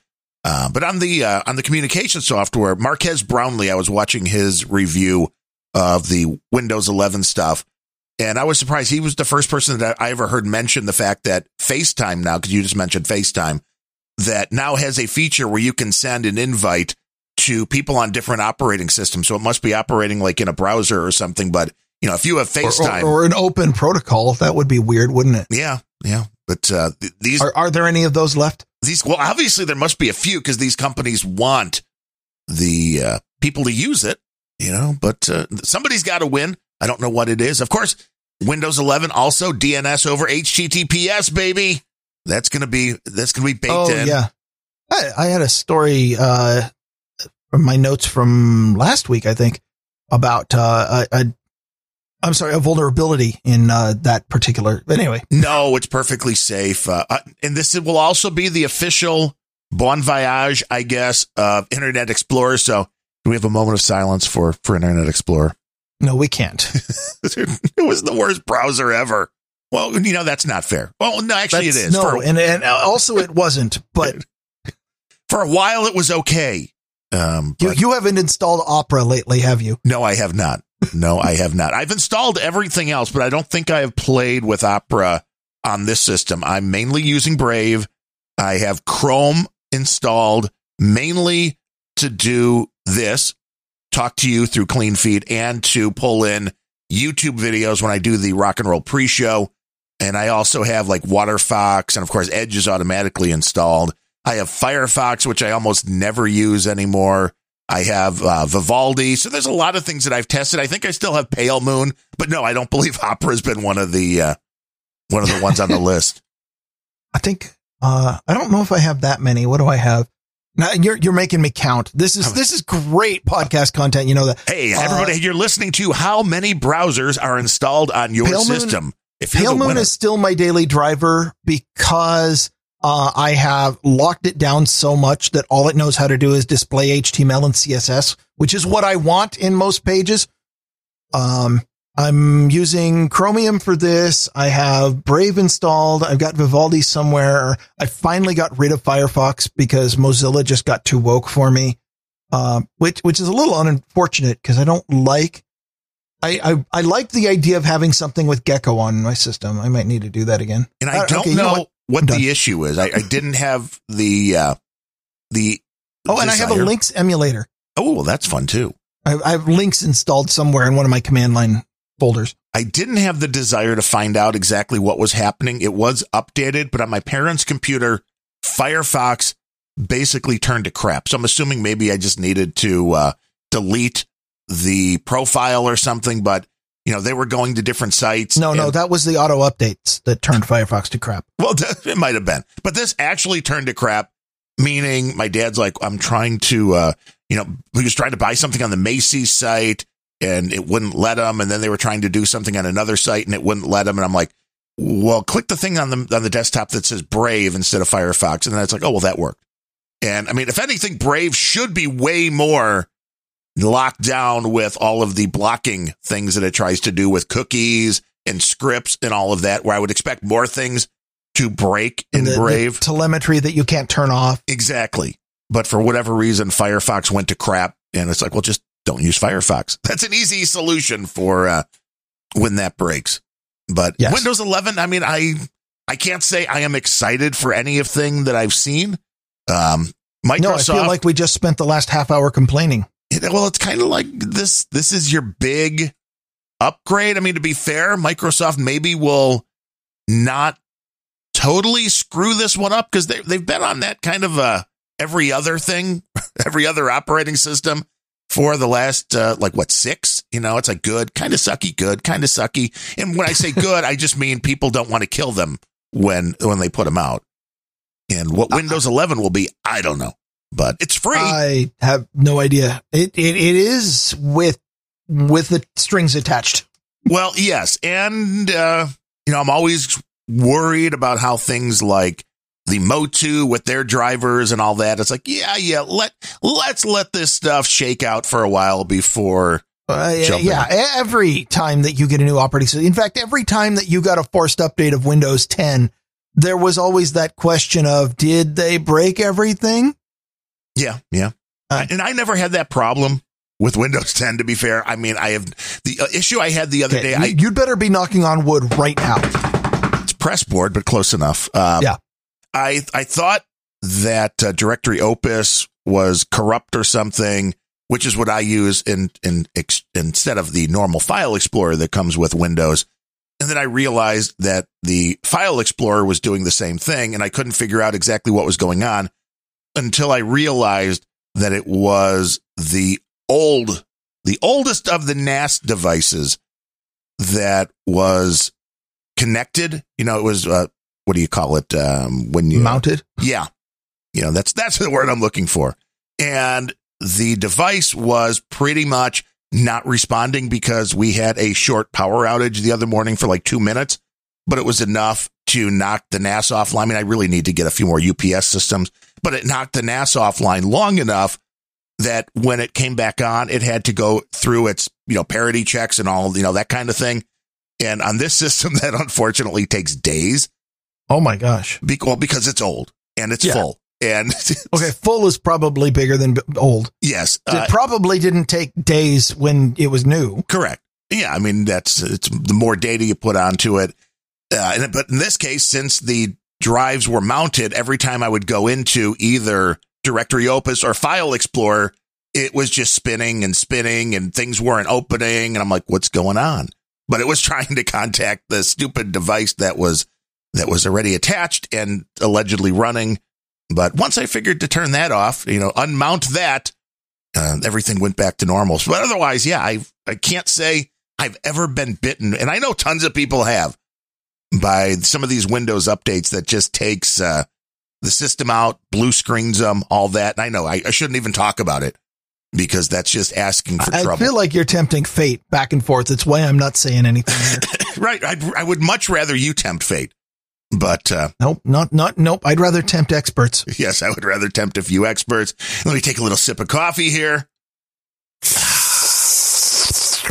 Yeah, it's not like Dvorak. I don't have the good sound of a bottle. Let me see if I can. I'm going to try to slurp this. Was that authentic? Is that vodka? No, I did. No, I wish it should be. I did. What that was up in my sinus cavity. So I'm pretty. I'm gonna mute myself and go cough for a moment. Okay, find a cat, and I hear they're very absorbent. But we do have a few experts to thank. We do work on the value for value model, which means we put these shows out there. There is no paywall. You can access them. You can enjoy them to your heart's content. We just ask that if you found anything of value in the show, that you give some value back to us. There's multiple ways to do that.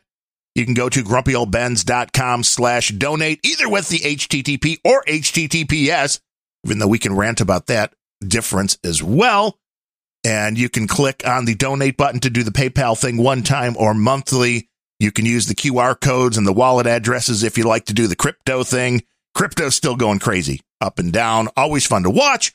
Or you can go the old-fashioned P.O. Box route, which we love, because nobody takes a percentage. Your check just shows up in our mailbox and we put it into the bank. It's a beautiful thing. The P.O. Box address is also at grumpyoldbens.com/donate. But we do have an executive producer today, no agenda artist extraordinaire, Parker Pauly, who comes in with 3333. It is the magic number after all.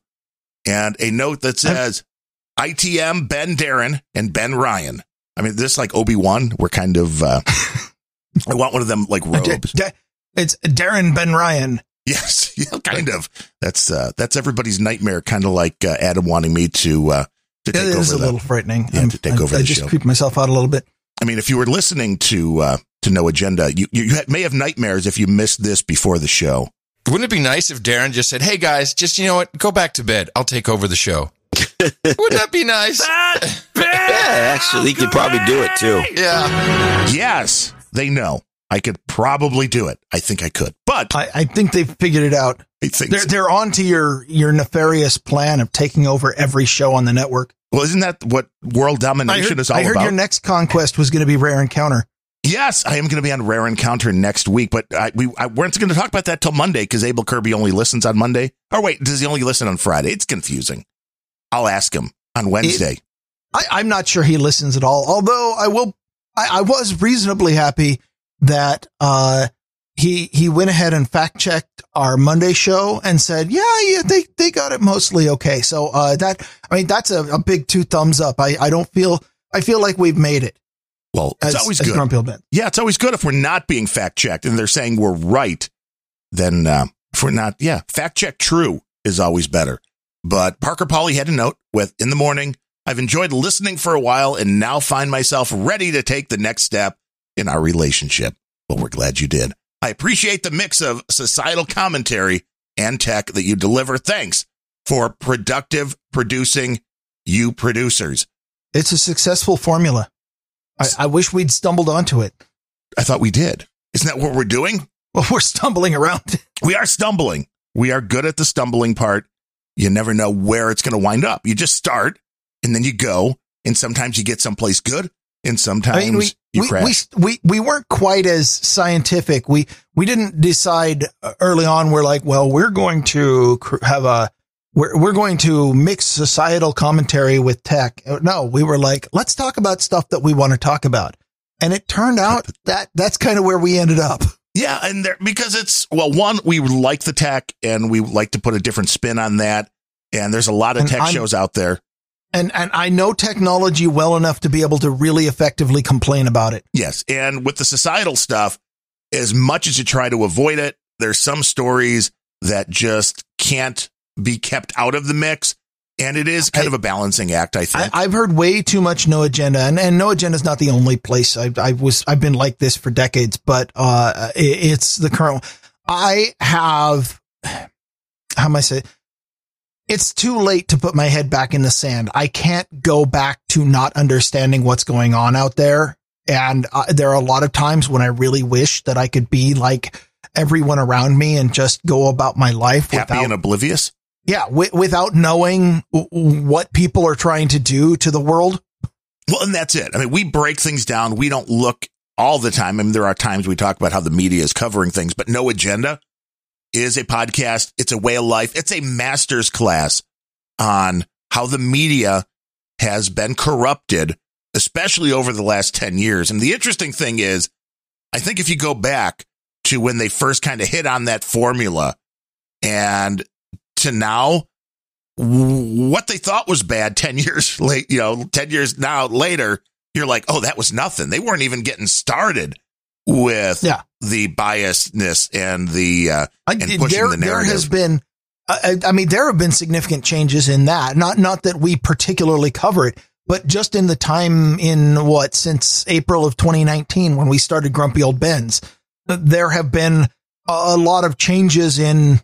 Well, I mean, obviously the entire scamdemic, I believe, is the word that's used on a lot of podcasts. The plandemic, the entire COVID situation with the lockdowns and whatnot is, I don't necessarily want to have been a podcaster during that because it resulted in a lot of high blood pressure days where I'm like, I don't want to know what's going on and I have to pay attention to this. But we just listening to Grumpy Old Ben's shows over the course of the last 2 years, and you can see a change in how the world is treating us. And if you go through the No Agenda archive, first of all, say goodbye to about 6 months of your life.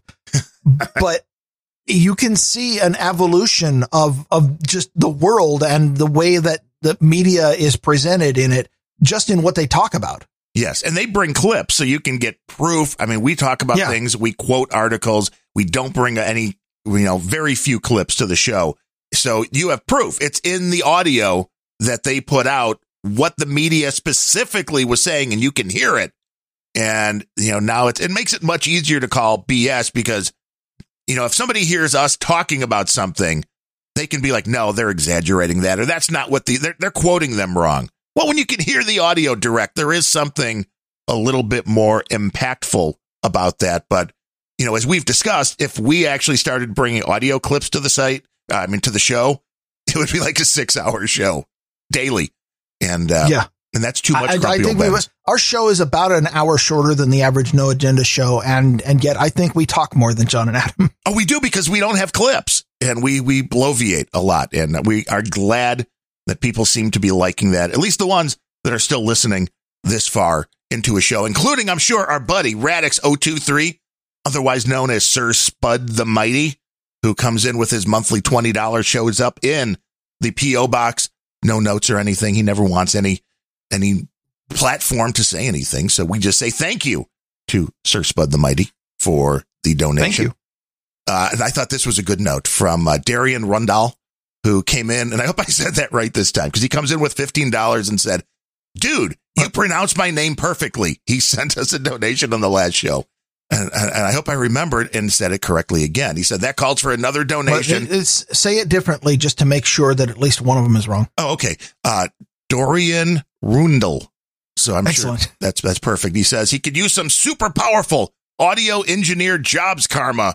That would be appreciated if possible. I mean, do you have any kind of that super powerful? I don't. I'm a podcaster. Do you think I have much in the way of jobs karma? Okay, let me try to summon you a little bit of karma from the universe. Grumpy Old Ben! No shit. There you go. I mean, if that doesn't work, I don't know what would. That was good. Yeah, I don't know if that doesn't work. That was good. I didn't know you had that in you. Did I sound more like Fletcher or Adam? I've been practicing both of those voices. It was a good mix. Yeah, I'm keeping to work on that. I'm trying to do the phone boy too, but I can't really talk that fast yet. But coming in at $12, also via check, our buddy Progo. And we appreciate him. Go to smallcomputer.us to learn more about Progo. And then this came in from PayPal, which I thought was great because the name in PayPal came through as donations. So donations sent $5.33. So you keep that up and donations can be an expert. Yes, donations can be an expert. Guru. Yes, well, they can be. Donations is already an expert. He can now be a guru, so you never know. And last on the list. Thank you, donations. Yes, we appreciate that. Last and not least, though, never least, would be John Fletcher of the Hog Story Fletchers. The same John Fletcher that goes, Grumpy Old Ben! Comes in with his monthly $3.50 in support of the Grumpiest podcast in the universe. And we appreciate him for everything that he does, especially when he complains that you're not doing stuff to his liking. Yeah, or when he's triggering you after the No Agenda show. But that's where it's fun. One of the things he dropped into the chat yesterday, right after No Agenda ended, and a bowl after bowl with Sir Spencer came on, and Fletcher's like, Darren O'Neill sounds different today. Was my voice higher? Maybe a little. You sounded like you were from Kansas City. Yeah, I mean, great barbecue and the Negro League Hall of Fame. Kansas City is probably on the list of places to go. And Sir Spencer, the Wolf of Kansas City. Yeah, I mean, Sir Spencer can show us around. He'll probably, though, trick us into just babysitting his kids. So you got to be careful if you go down. And an opportunity to corrupt children. Where do I sign up? That's why Bemlet's always worried about leaving his kids with you. Uncle Ryan. He doesn't leave them. No. No, and he's always hovering. Yeah, you need some adult supervision, I think. Yeah, Sir Spencer said he'd give me the tour. That would be awesome. And Kansas City seems like a place. It's easy to drive to.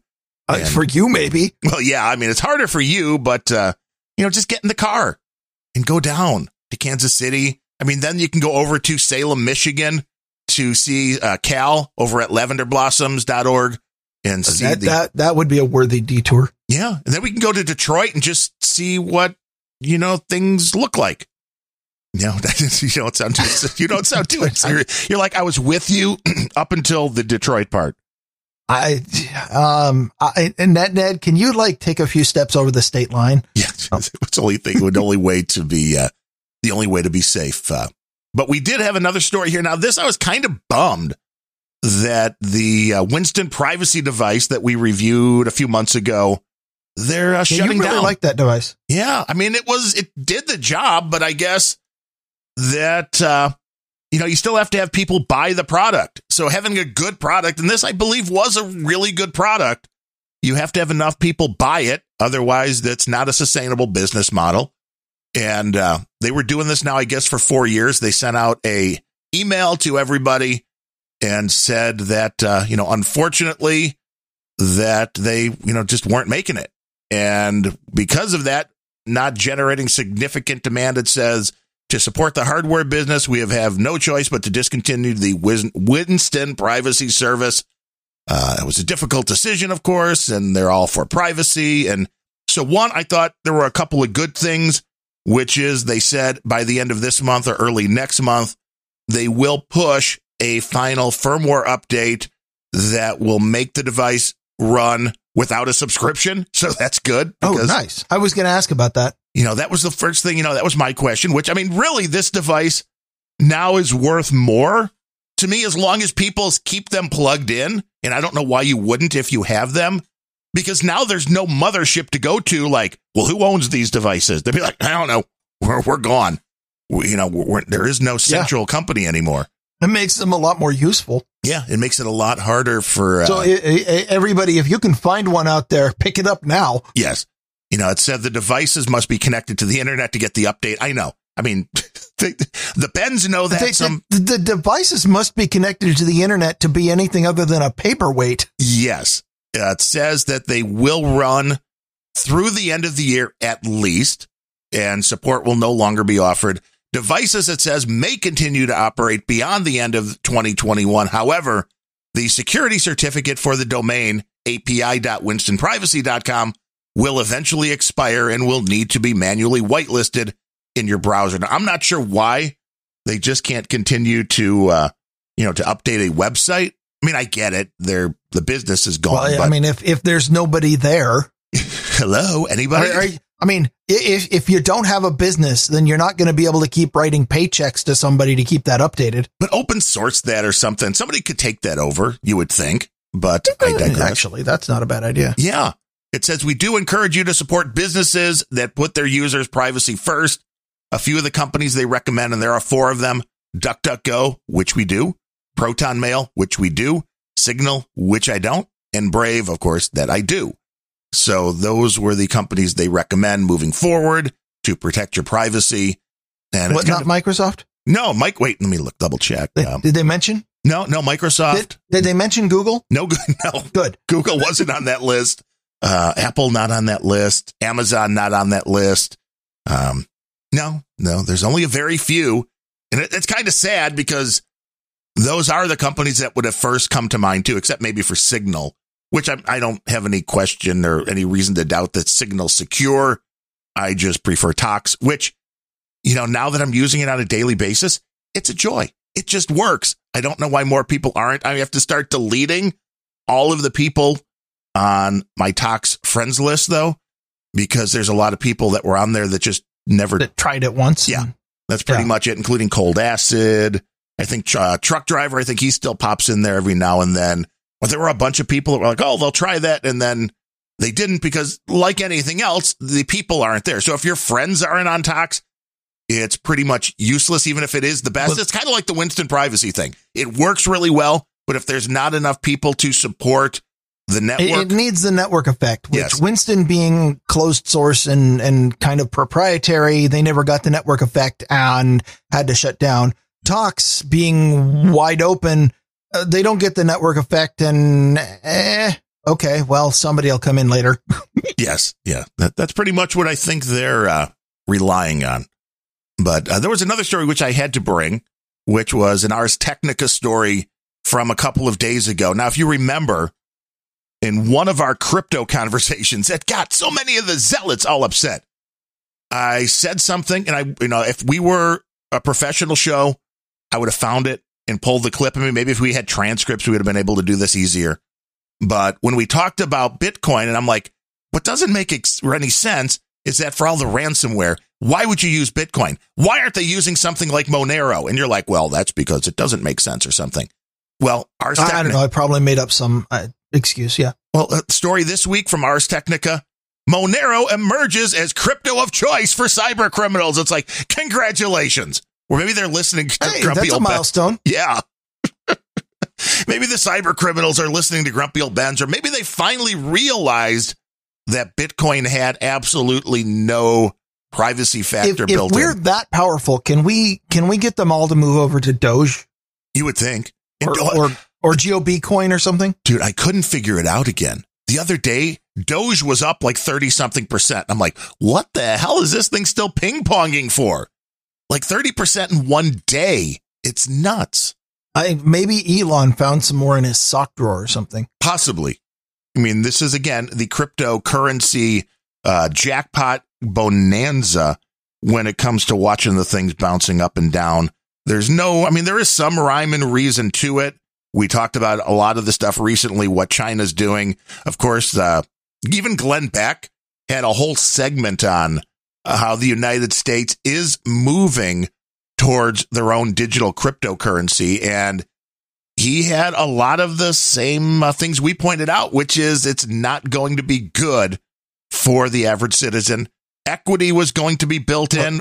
And whenever Wall Street or the federal government moves, it's not good for the average citizen. Yeah, you're absolutely right. Bitcoin today down 8.6%, Ethereum down 10.5%, Cardano down 9.25%, Doge is down 5.86% at 23 cents. But in the last week, 30 cents is a high, 16 cents is a low. So, I mean, really, it's so volatile. Pretty much bouncing between half and double its value at any given time. Yeah. Yeah. So you want to buy low and then sell high. Don't get those two things mixed up either. I was doing it the other way around. Yeah. No wonder Yeah. Crypto is, and Bitcoin in particular, but cryptocurrency is becoming big enough that the showdown is coming very soon where, cryptocurrency, Bitcoin in particular, has created a lot of brand new money and new wealthy that were never wealthy before. The miners are now, the ones who are getting 30% of every transaction. Oh, jeez. Whoa, what was that? That was a hiccup. Podcasts are down. No, my coffee's just trying to repeat on me. Carolyn Blaney sneezes. Now you have hiccups. Not intentionally. Anyway, the existential threat to something like Bitcoin is that there is a hell of a lot of very powerful old money, Wall Street, the deep state, etc. People who have been used to having power for a long time. Bitcoin threatens to take that power away. And one of two things I still think is going to happen. Either the old money is going to figure out how to control it, or they're going to do everything in their power to kill it. And neither one of them is going to look great for the future, but something's going to happen. Well, I think if there is a digital currency that is the official currency of the United States, then they go after. Then that Wall Street will control it. Yes, and they'll also outlaw all other crypto. The most intriguing thing that I didn't even really think about that Beck brought up was that what's going to happen, he believes, is they're going to force you, if you have paper bills, to convert them to digital. I mean, there will be a period where that they'll give you 6 months, a year, whatever it is, much like they did with gold. If for people that right now are thinking that could never happen, it happened before. Or you don't have to go quite so far back. Go back to the euro. Right. Where everybody had to turn in their francs and their lira and their pound. Actually, England never jumped on board with that. Smart. Yeah, keep your own currency. It's a much better idea. And CSB will disagree with that, but that's okay. The concept here is it's been done before, and the equity comes in with, well, if you're in that lower economic tax bracket, if you have $100 to turn in, then you're going to get $125 credited to your account. But, if you're one of these people that has, millions and billions or trillions of dollars, well, then when you bring them in $100, you're going to get like $40 or $50 credited to your account. And it's going to be the ultimate way of the leveling that playing field, the way the progressives want it. It's going to be an easy way to You'll own nothing and you'll like it. Yeah. It's going to be the distribution of wealth. And when everything you buy is going to be tracked by a single cryptocurrency, it's going to get really, really bad. I mean, maybe this will never happen. I'm hoping this never happens, but, we thought 1984 seemed like a crazy concept, and, I don't know. I think we're there. I was 6. I thought everything was crazy back then. Yeah, I was in 84. I was 14. So, I was having more fun than you. Probably. I did fact check false. I'm skeptical. You always are. And before citation needed. And before we, I don't know. You might have been tubing though, which I was a little young for. I digress. The final story before we're out of here. I mean, we want to get out of here within about 2. I mean, we know you were so low energy. You weren't going to talk a lot today. I'm still low energy. I'm so low energy. I'm hiccuping into the microphone. I've never heard a podcaster live start hiccuping, and all of the No Agenda I've listened to, I've never heard like Adam or John go into a fit of the hiccups, which you would assume it would happen at some point. Well, no, I've been hiccuping on and off for the whole show because I don't know, maybe a bad batch of coffee or Care Ball or something. But well, normally I'm good with the mute button. It came out right as I was talking. You missed it.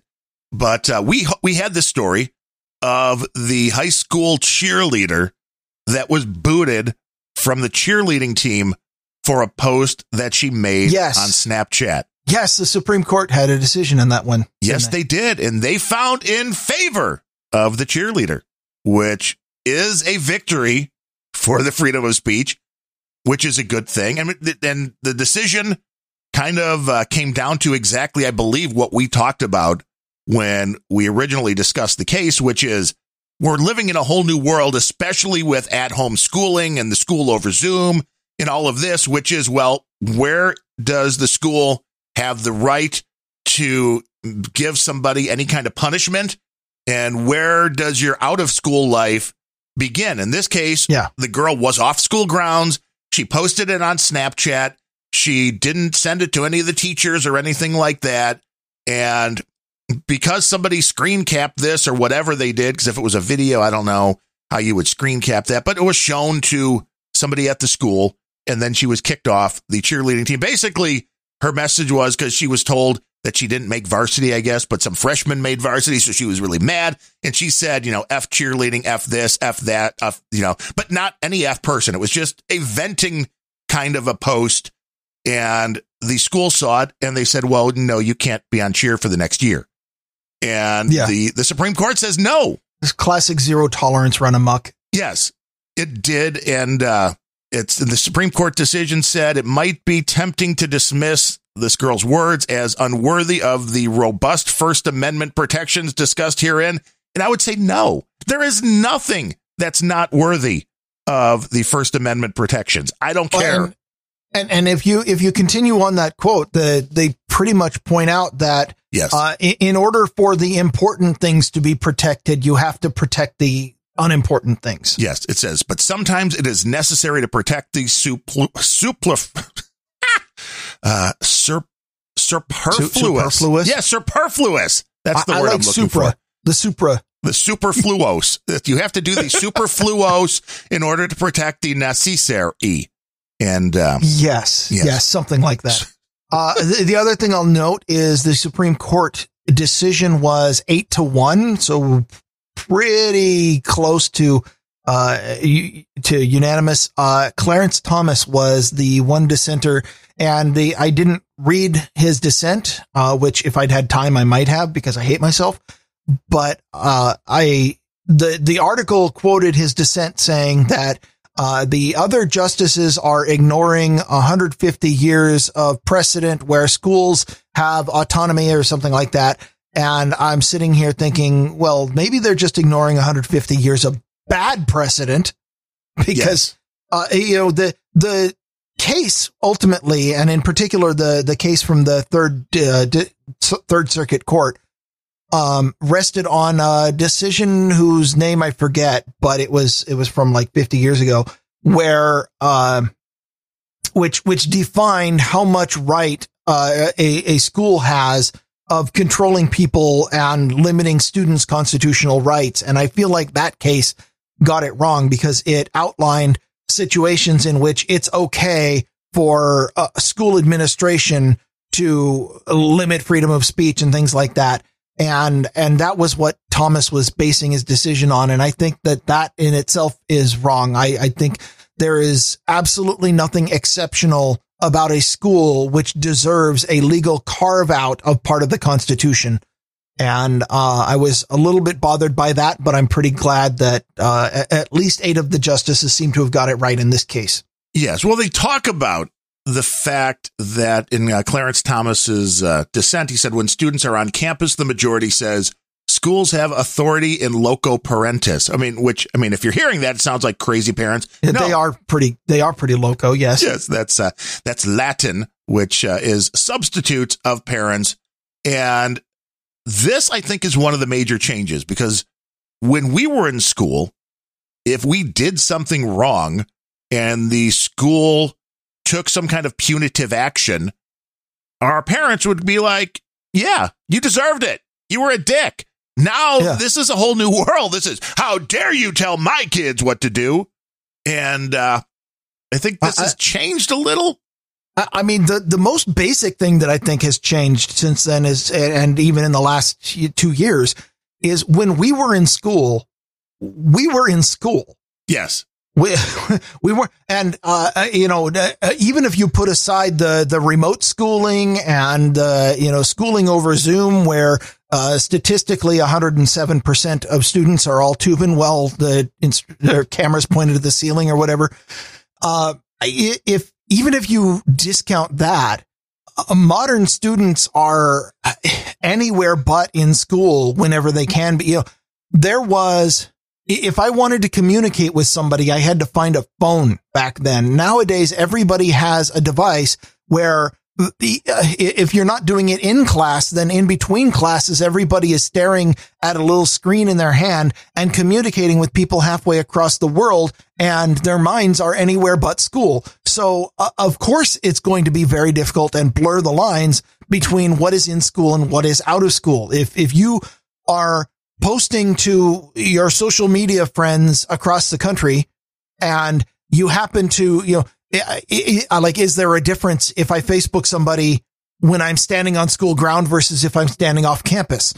These are questions that were never a concern 40 years ago when we were in school.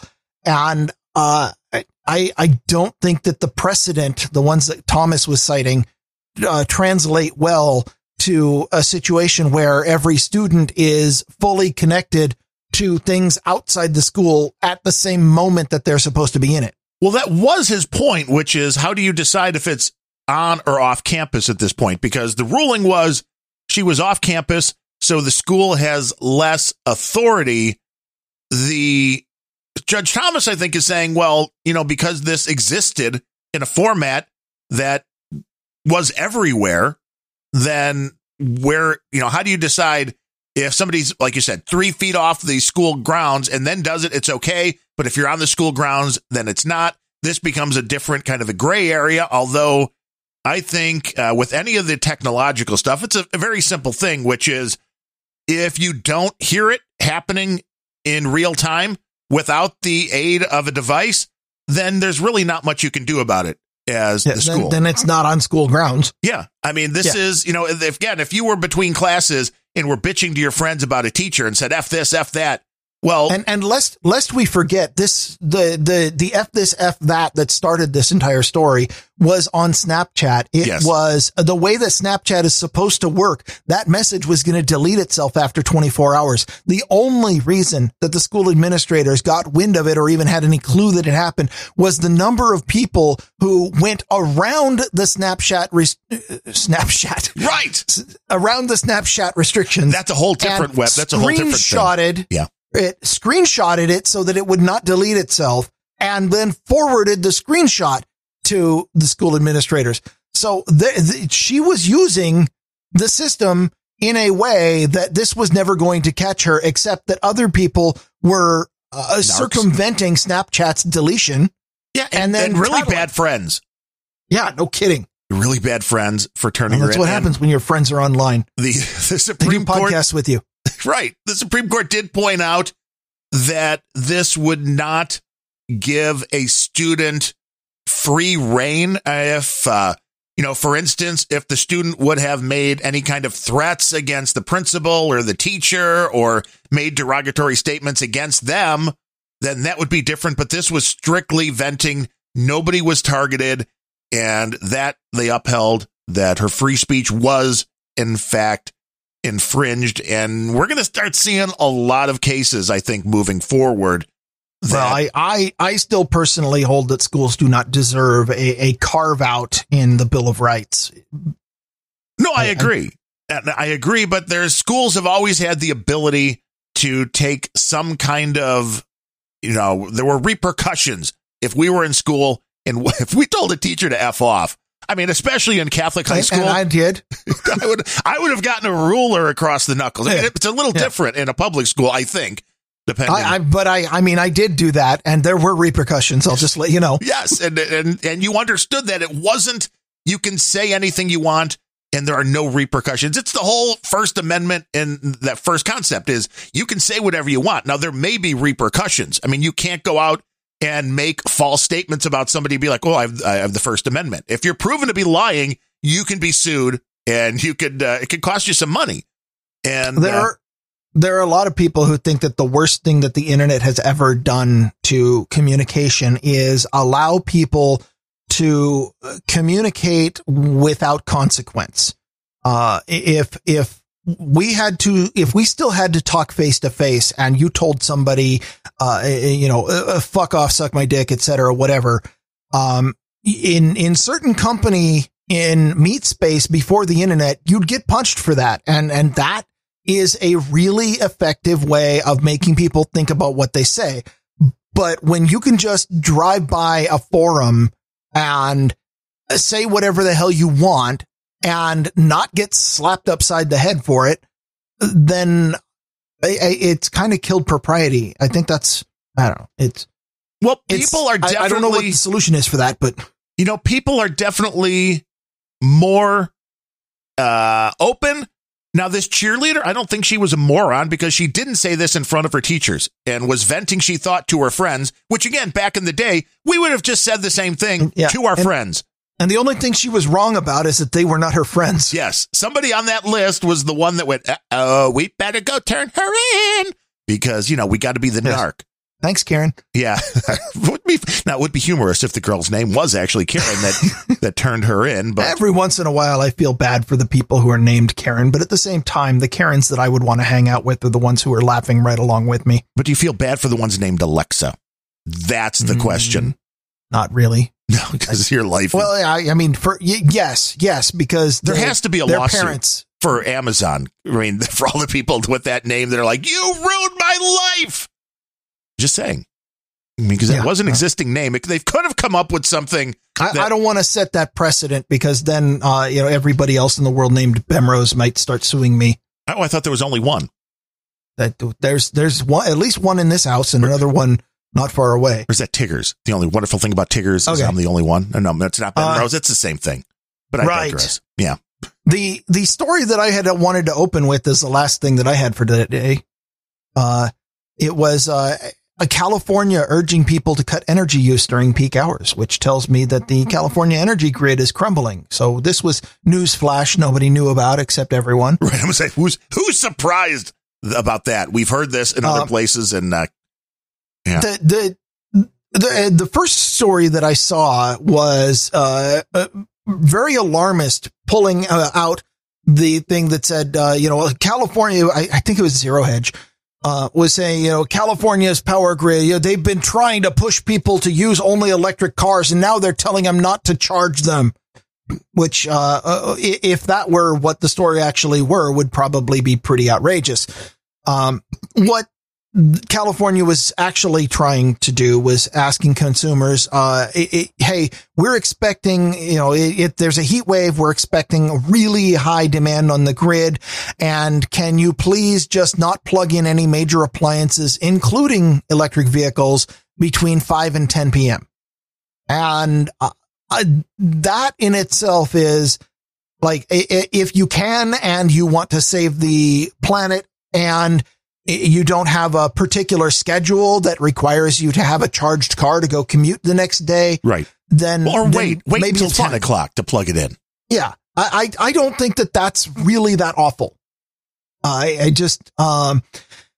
I looked at this and I'm like, this is not really alarmist, but I was digging into some other stories on it. And, I had to bring this quote from Patty Monahan, a commissioner on transportation at California Energy Commission, who says, and stop me when this starts to sound familiar or your eyes glaze over.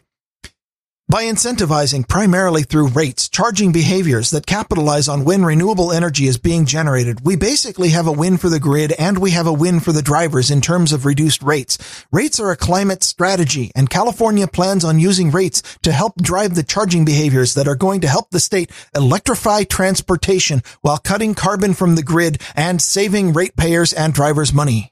Oh, yeah, sure. Except it's going to cost you more money. Yes. So this was in only a few sentences after in this particular interview where she said that what we're probably going to end up doing is as soon as we get everybody connected via smart meters, we are going to institute time of day rating, and therefore the people will have financial incentives to only plug their car in when we tell them to. Well, this is a nightmare. I mean, I'm assuming that they'll be able to automate this where they're like, well, if the rate goes above this amount, stop charging, because otherwise you can go to bed thinking it's going to cost you $2 to charge your vehicle, and you're going to wake up in the morning with a $5,000 bill and go, what? If that happens, I would give it 3 weeks before Tesla pushes out an over-the-air update that allows you to do exactly that. I mean, you would have to, but that is, it could be very inconvenient. Because, okay, let's just assume that the thing's sitting there and it's like, okay, I need 5 hours of charge to take my commute tomorrow. So anytime between the time I park my car and the next morning, I need 5 hours of charge. Well, if it waits till there's only 5 hours to go, then you're really at the mercy of whatever the power is at that point. And it's not good.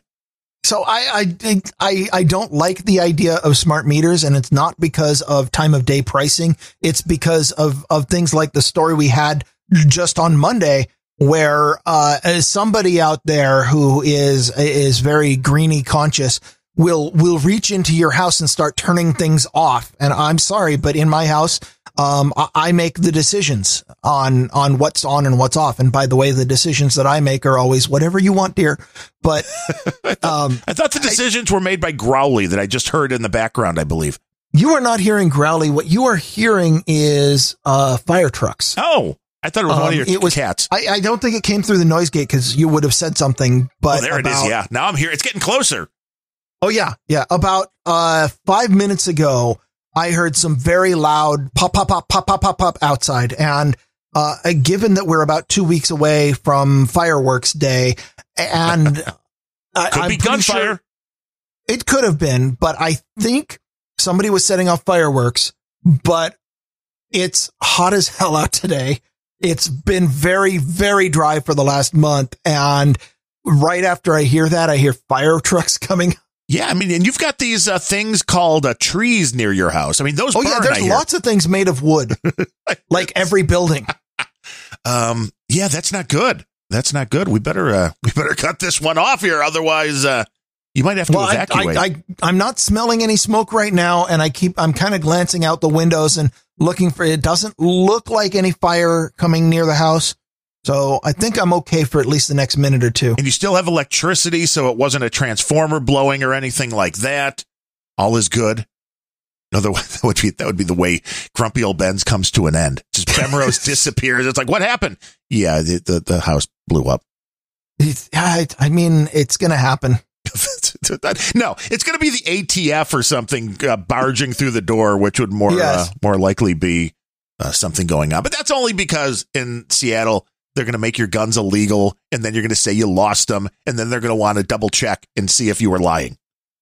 I'm sorry that there's plenty of waterways around here. There was definitely will have been a boating accident. Do you own a boat? I can find one. You can always, there's a lot of water. You can always find a boat. We got anything else? That's all I got. And before we get out of here, and then Monday we'll be back with the crime report from Chicago, of course, and all the latest news that is fit to scoop Rare Encounter and all the other podcasts on the No Agenda stream, where we do these shows live Mondays and Fridays at noon Eastern time, noagendastream.com. We hope you can join us live into the troll room.